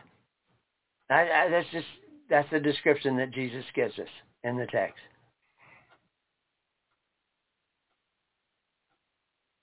So I'm just giving you the information as what Jesus means about when they use these words, evil or iniquity. Is that you're not supposed to be engaged in these covetous practices, and you should be seeking a system that does not require them. And that system is a system of fervent charity, which is the business of the church. But now you're going to have to find the church. People say, well, so do I join your church? It's not my church, it's his church. You just have to conform to what Christ said. And we lay out what Christ said is to join a congregation of 10, sit down with 9 other families, or join a family that's joined a congregation. If you're going to be like my Aunt Fanny, do that. So this Greek word phala does mean evil, but only appears 4 times in the Bible. So where does it appear? Well, John 3:20, we saw that for everyone that doeth evil hateth the light, neither cometh to the light. They actually want to stay away from it. They won't come near the light. It's like Adam and Eve fleeing the garden. They're fleeing the light. You know why? Because if you do not accept the truth, the light becomes a consuming fire. There's another hint for you. Another clue. Lest his deeds be reproved. He doesn't want to admit. See, humility, this is why the meek shall inherit the earth, because the meek are willing to see their fault, see their error. We see the word again in John 5:29.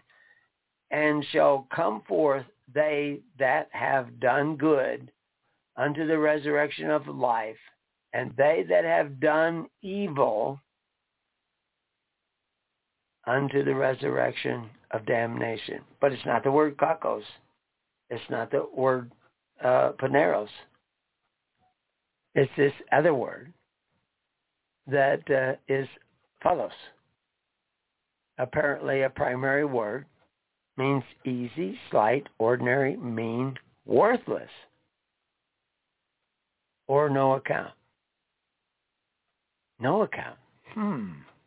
And of course there's the word proso, which means to commit, exact, required, deed, exercise, practice, again, to be busy with or carry on. So we see that this is the word that we're seeing The 5337 Strong's number is the phalos. The other word is praso. But they both have to do with this idea of exercising and commit and exact and require exercise or practice something. And of course, we're supposed to be practicing pure religion, but instead we're practicing public religion. So in John 3:20, for everyone that doeth evil hateth the light. So we saw that. In 5:29, we see those that do good go unto the resurrection of life. And they that have done evil unto the resurrection of damnation. And of course, covetousness is evil. But in Titus 2:8, we see sound speech that cannot be condemned, that he that is of the contrary part may be ashamed, having no evil thing to say of you. Nothing to talk about, and again, we go back up to that. Evil means no worthless thing to say about you, no non-ethical thing to say about you. It's funny, we had several conversations today about ethics because we know of actually local corruption where ethics is not being followed. And we have family members that are in the midst of that, and they're going to need to expose that.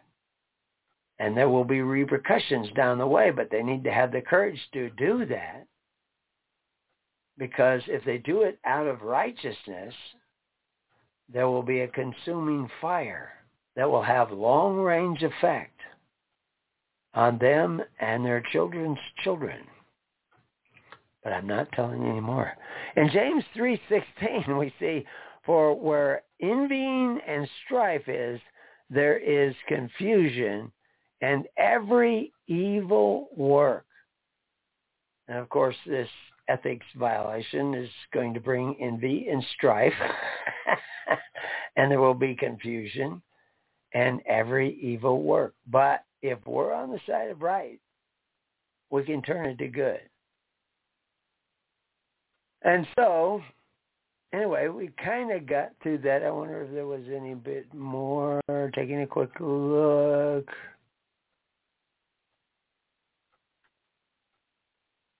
Oh, let's, we can. So if coveting your neighbor's goods through the rulers who exercise authority one over the other of the state is idolatry, and of course we know that covetous practices is idolatry because they tell us so, then legal charity, which is based on that idea. Legal charity is when the civil government forces the contribution. It's not doing it like John the Baptist said, through love, through sharing, through fervent charity, but it's doing it through force, which Christ forbid. So legal charity, social welfare, socialism, communism are evil.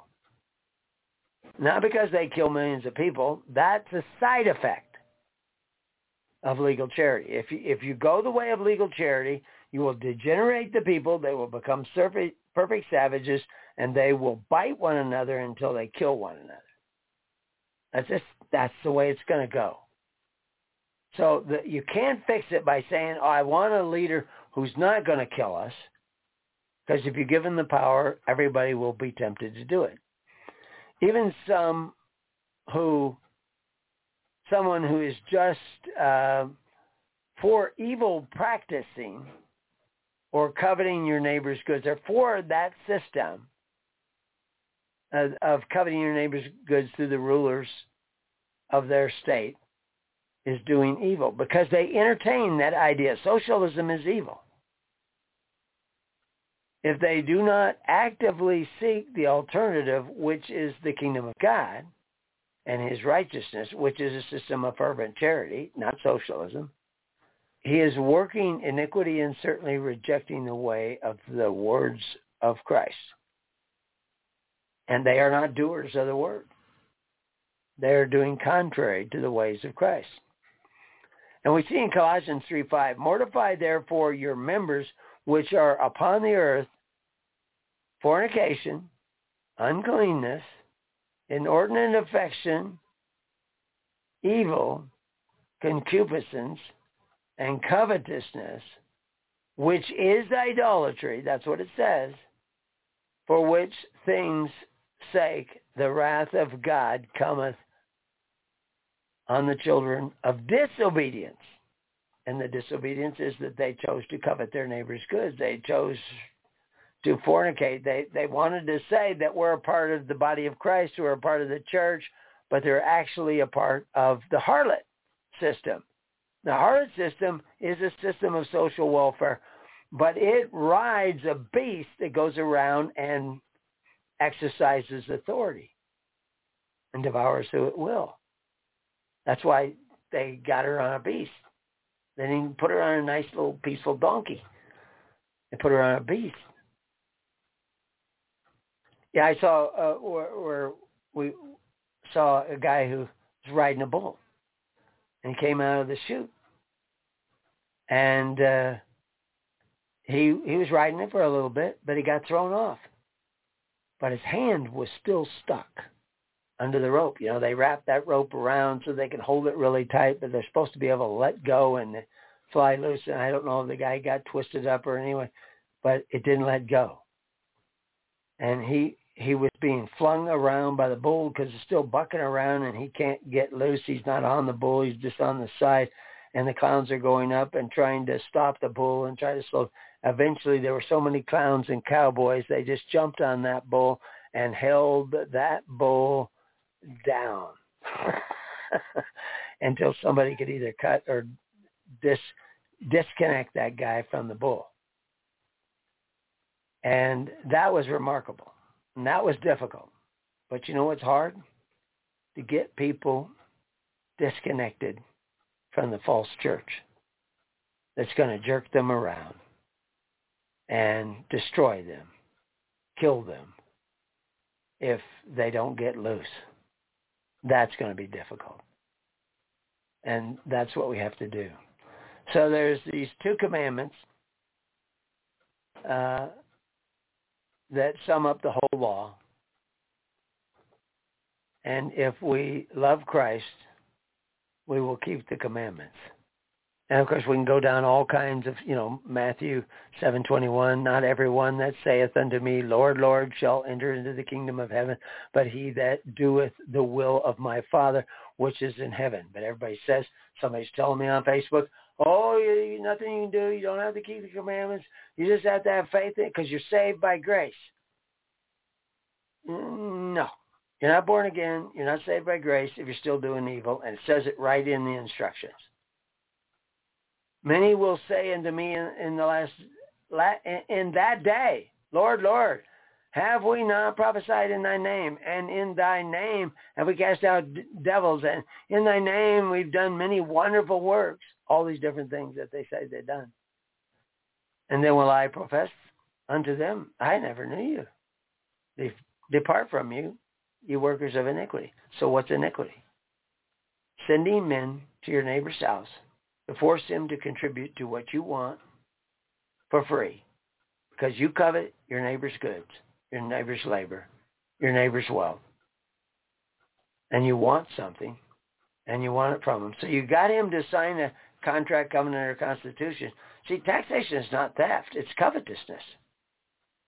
You've all signed up. You've all have one purse. It's just your priests that are deciding who gets what are not the priests of Christ. They're not doing things the way Christ would do them. They're doing things contrary to the ways of Christ. And people who go into church don't want to see it. They say, nobody told me this before. Well, I'm telling you now. What does your heart tell you? Is it okay? Is coveting okay now that Christ has come? We can now covet our neighbor's goods through the men who exercise authority. When one of the last instructions he gave to his apostles is that we can't do that.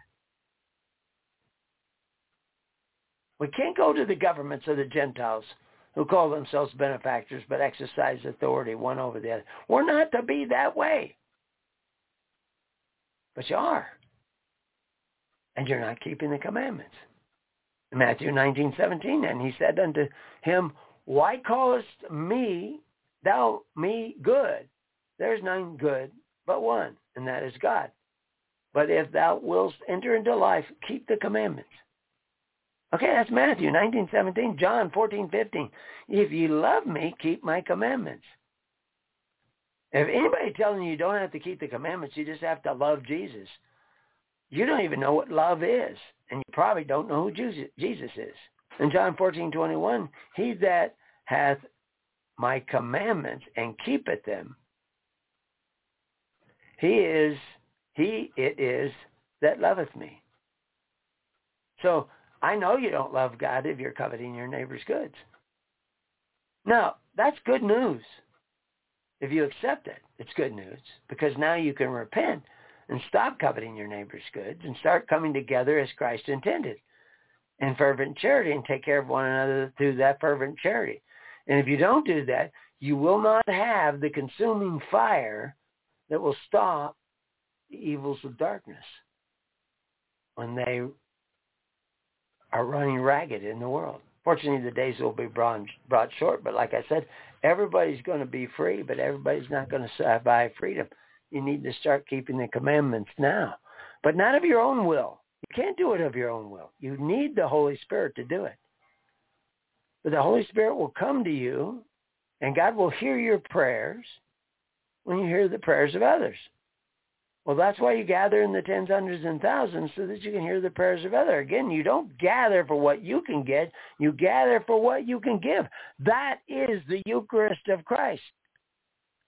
What Eucharist means thanksgiving. That is, you are thankful for the opportunity of giving, and you have that opportunity because you did what Christ commanded, to sit down in the tens, hundreds, and thousands and start seeking the kingdom of God and the righteousness of God, because you're going to take care of one another through fervent charity instead of force and fear and fealty, which is the way that your churches have been saying to do it for the last 100 or more years. But now we get to repent. John 15:10. If you keep the commandments, you shall abide in my love. That love is where that consuming fire comes from. You can't abide in his love if you're not going to admit the truth, because you're not going to want to be in the light, and we're sharing with you the light. Even as I have kept my Father's commandments and abide in his love. You need to do the same. Matthew 7:21. Oh, I already have that up there. I'll need to fix that so it's not in there twice. But let's see. That goes to 23. But down here I've got it going all the way up to 26. And everyone that heareth these sayings of mine and doeth them not shall be likened unto a foolish man which built his house upon the sand. Saul built his house upon the sand because he was foolish. What did he do that was foolish? He forced the sacrifice of the people to fund his army. You forced the sacrifice of the people to fund your school, to fund your Medicare and your Medicaid and your social welfare systems. The sacrifice of your neighbor, because you don't really love your neighbor. You say, well, I love the poor. No, you don't. You make poor men of us all because you are virtuously bankrupt. Luke 6:47, whosoever cometh to me and heareth my sayings and doeth them, I will show you to whom he is like. But he that heareth and doeth not is like a man that without a foundation built his house upon the earth against that which the stream did beat vehemently, and immediately it fell, and the ruin of that house was great. Luke 7:8, for I also am a man set under authority, having under me soldiers, and I say unto you, go, and he goeth. And to another I say, come, and he cometh. And to my servant, do this, and he doeth it. So are you a servant of Christ? If you are, then why aren't you doing what he said? For everyone that doeth evil hateth the light, neither cometh to the light, lest his deeds should be reproved. But he that doeth the truth cometh to the light, because that's how you find the truth. That's how, that you cometh to the light. And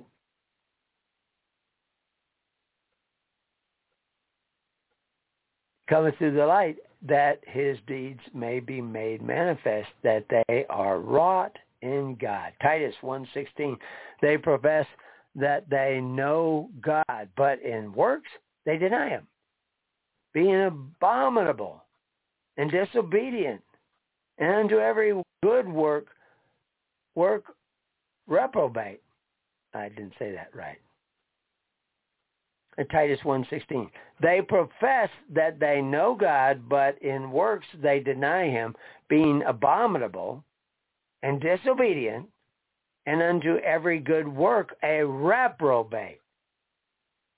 And I should make that. I have an article already up on reprobate, so I should make that alive. So that's a note to me. So James 1:23, for if any be hearers of the word and not a doer, he is like unto a man beholding his natural face in a glass.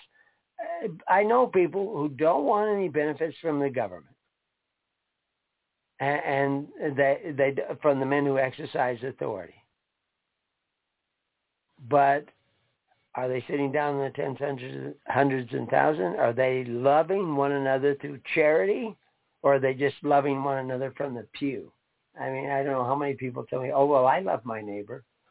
I don't do anything for my neighbor, but I love my neighbor. I don't take care of him. You see? Now we need to change. We need to go another way. But in order to change, we need God to change your mind. And what you need is humility. Like I said, you need to be giving and forgiving. But in order to get to that part, you need the humility enough and be long-suffering enough to enter into the light and see your own sin, forgive yourself of that sin, and then go about forgiving everybody else for their sins against you. Because evil is going to try to upset you. The stamina of the early Christians is staggering. So you have to be a doer of the word. Even James says it in 2:20, but wilt thou know, O vain man, that faith without works is dead? O vain man? Why, O man who is not humble? James 3:13, who is a wise man and endued with knowledge amongst you? Let him show out a good conversation, works with meekness of wisdom. Good conversation. Paul talks about conversation. That's a link to an article on the word conversation. It's not always the same word, but Paul talks about his conversation, and he actually uses the word polytume. But that will be a subject of another matter because we're going to be running out of time here. So if anybody has any questions, they should get ready to and press 1 because we're almost done. Revelations 2. I know thy works and thy labor and thy patience, and how you canst not hear them which are evil, and thou hast tried them which say they are apostles and are not, and has found them liars. So who's telling the truth? You know, that was Revelations 2. By Revelations 20:13 it says, and the sea gave up the dead which were in it, and the death and hell delivered up the dead which were in them. And they were judged every man according to their works. But there will be people who deny that. All I have to do is believe in Jesus. Well, that sounds good. And to some degree, it can be true. But when you just tell me that, and I look at what you're doing, I think your faith in Jesus is dead. Because I don't see the works of the early church in what you're doing. If I did, you would be taking care of one another and you'd be ready for what is coming. But you're not ready, and neither is your neighbor ready. And it's partly because you're under a strong delusion that was provided you by people who have believed a lie. But God said he would send this lie, and hopefully we will begin to see that we should not have gone that way, repent, turn around, and go back the other way.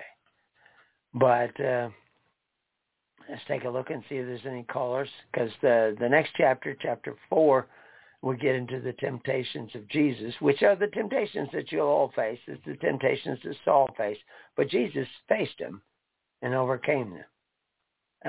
It's the same temptations that David faced. And the fact is that David and Saul are in the macro. You're in the micro.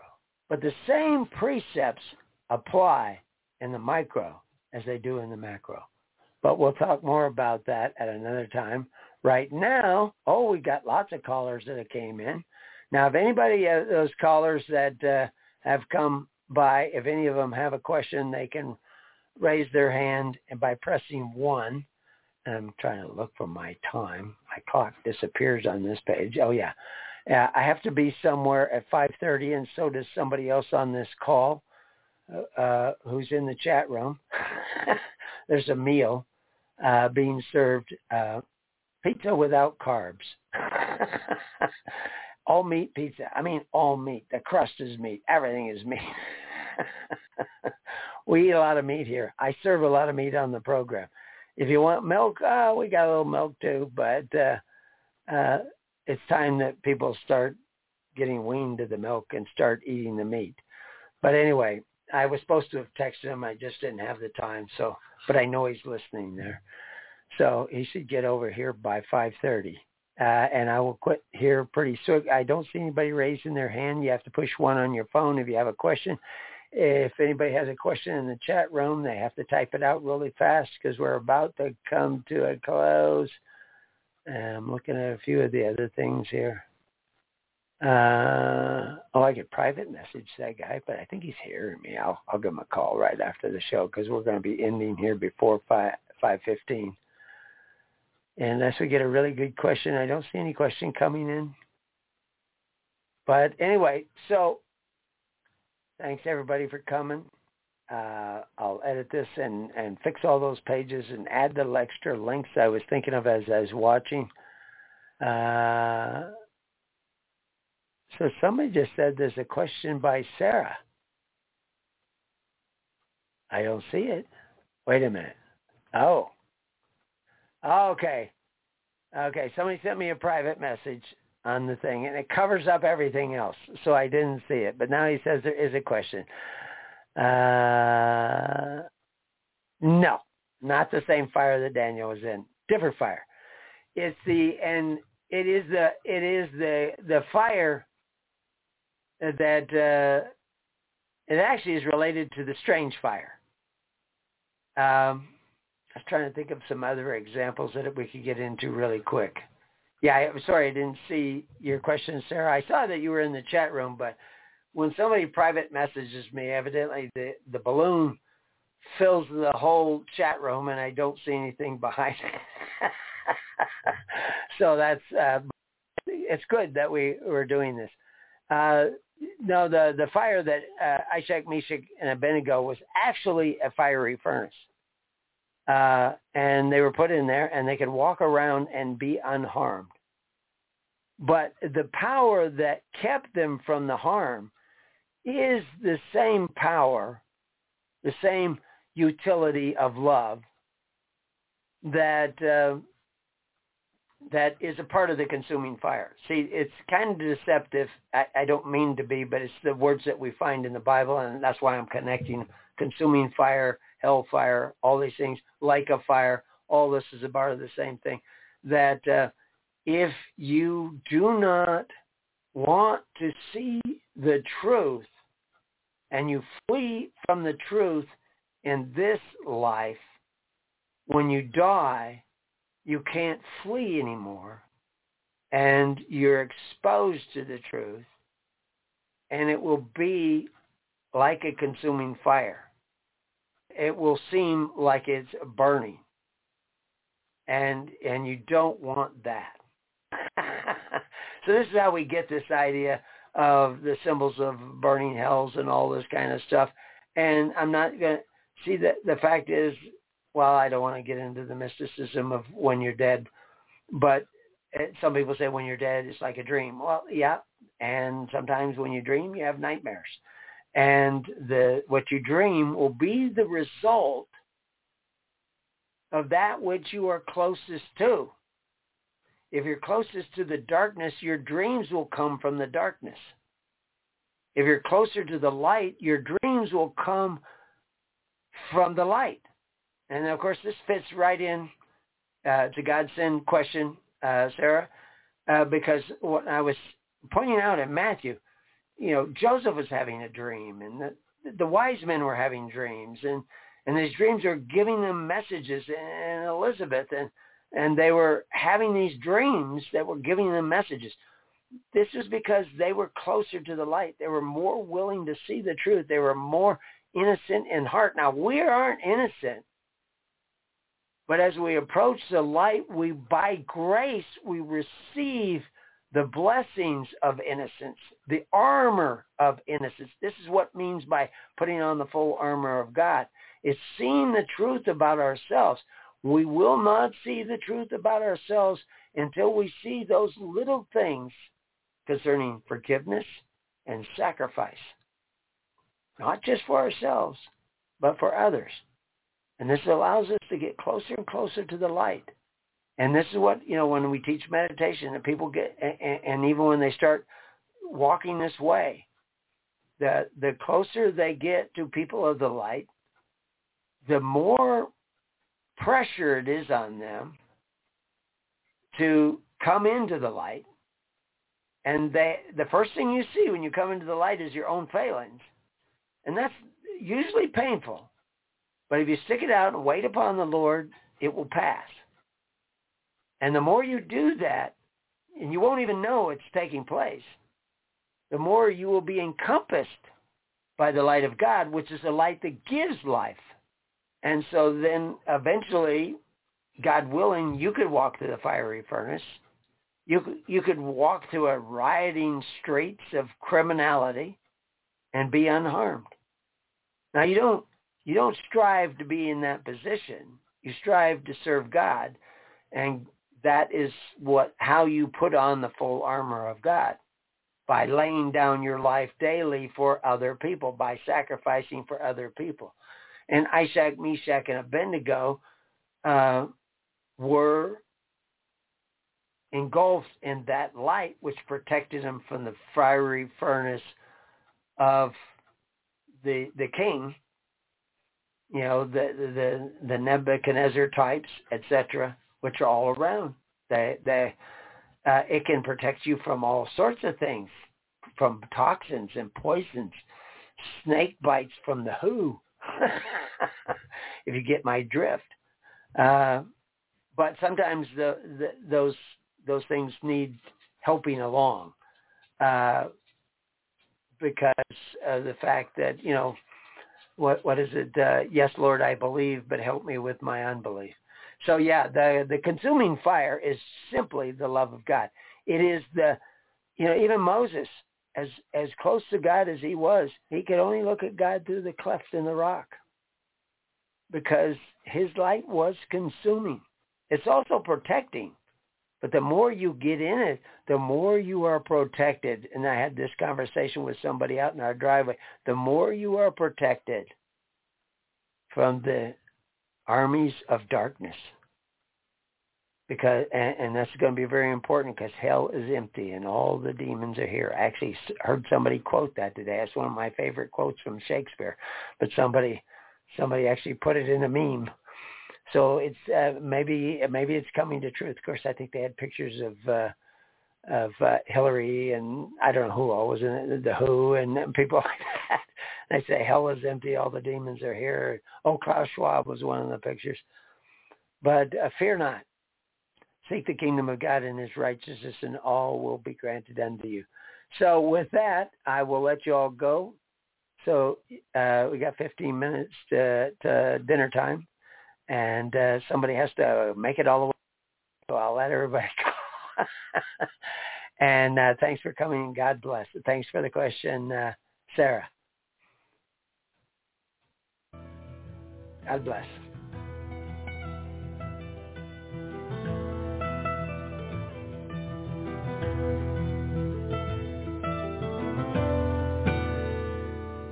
You have been listening to The Keys of the Kingdom with Brother Gregory of His Holy Church. For more information on the educational ministry provided by His Holy Church and Brother Gregory, including services, counseling, lectures, books, and other audio materials, please write to His Church at Summer Lake, Box 10, Summer Lake, Oregon, 97640. You can also find us on the web at www.hisholychurch.net.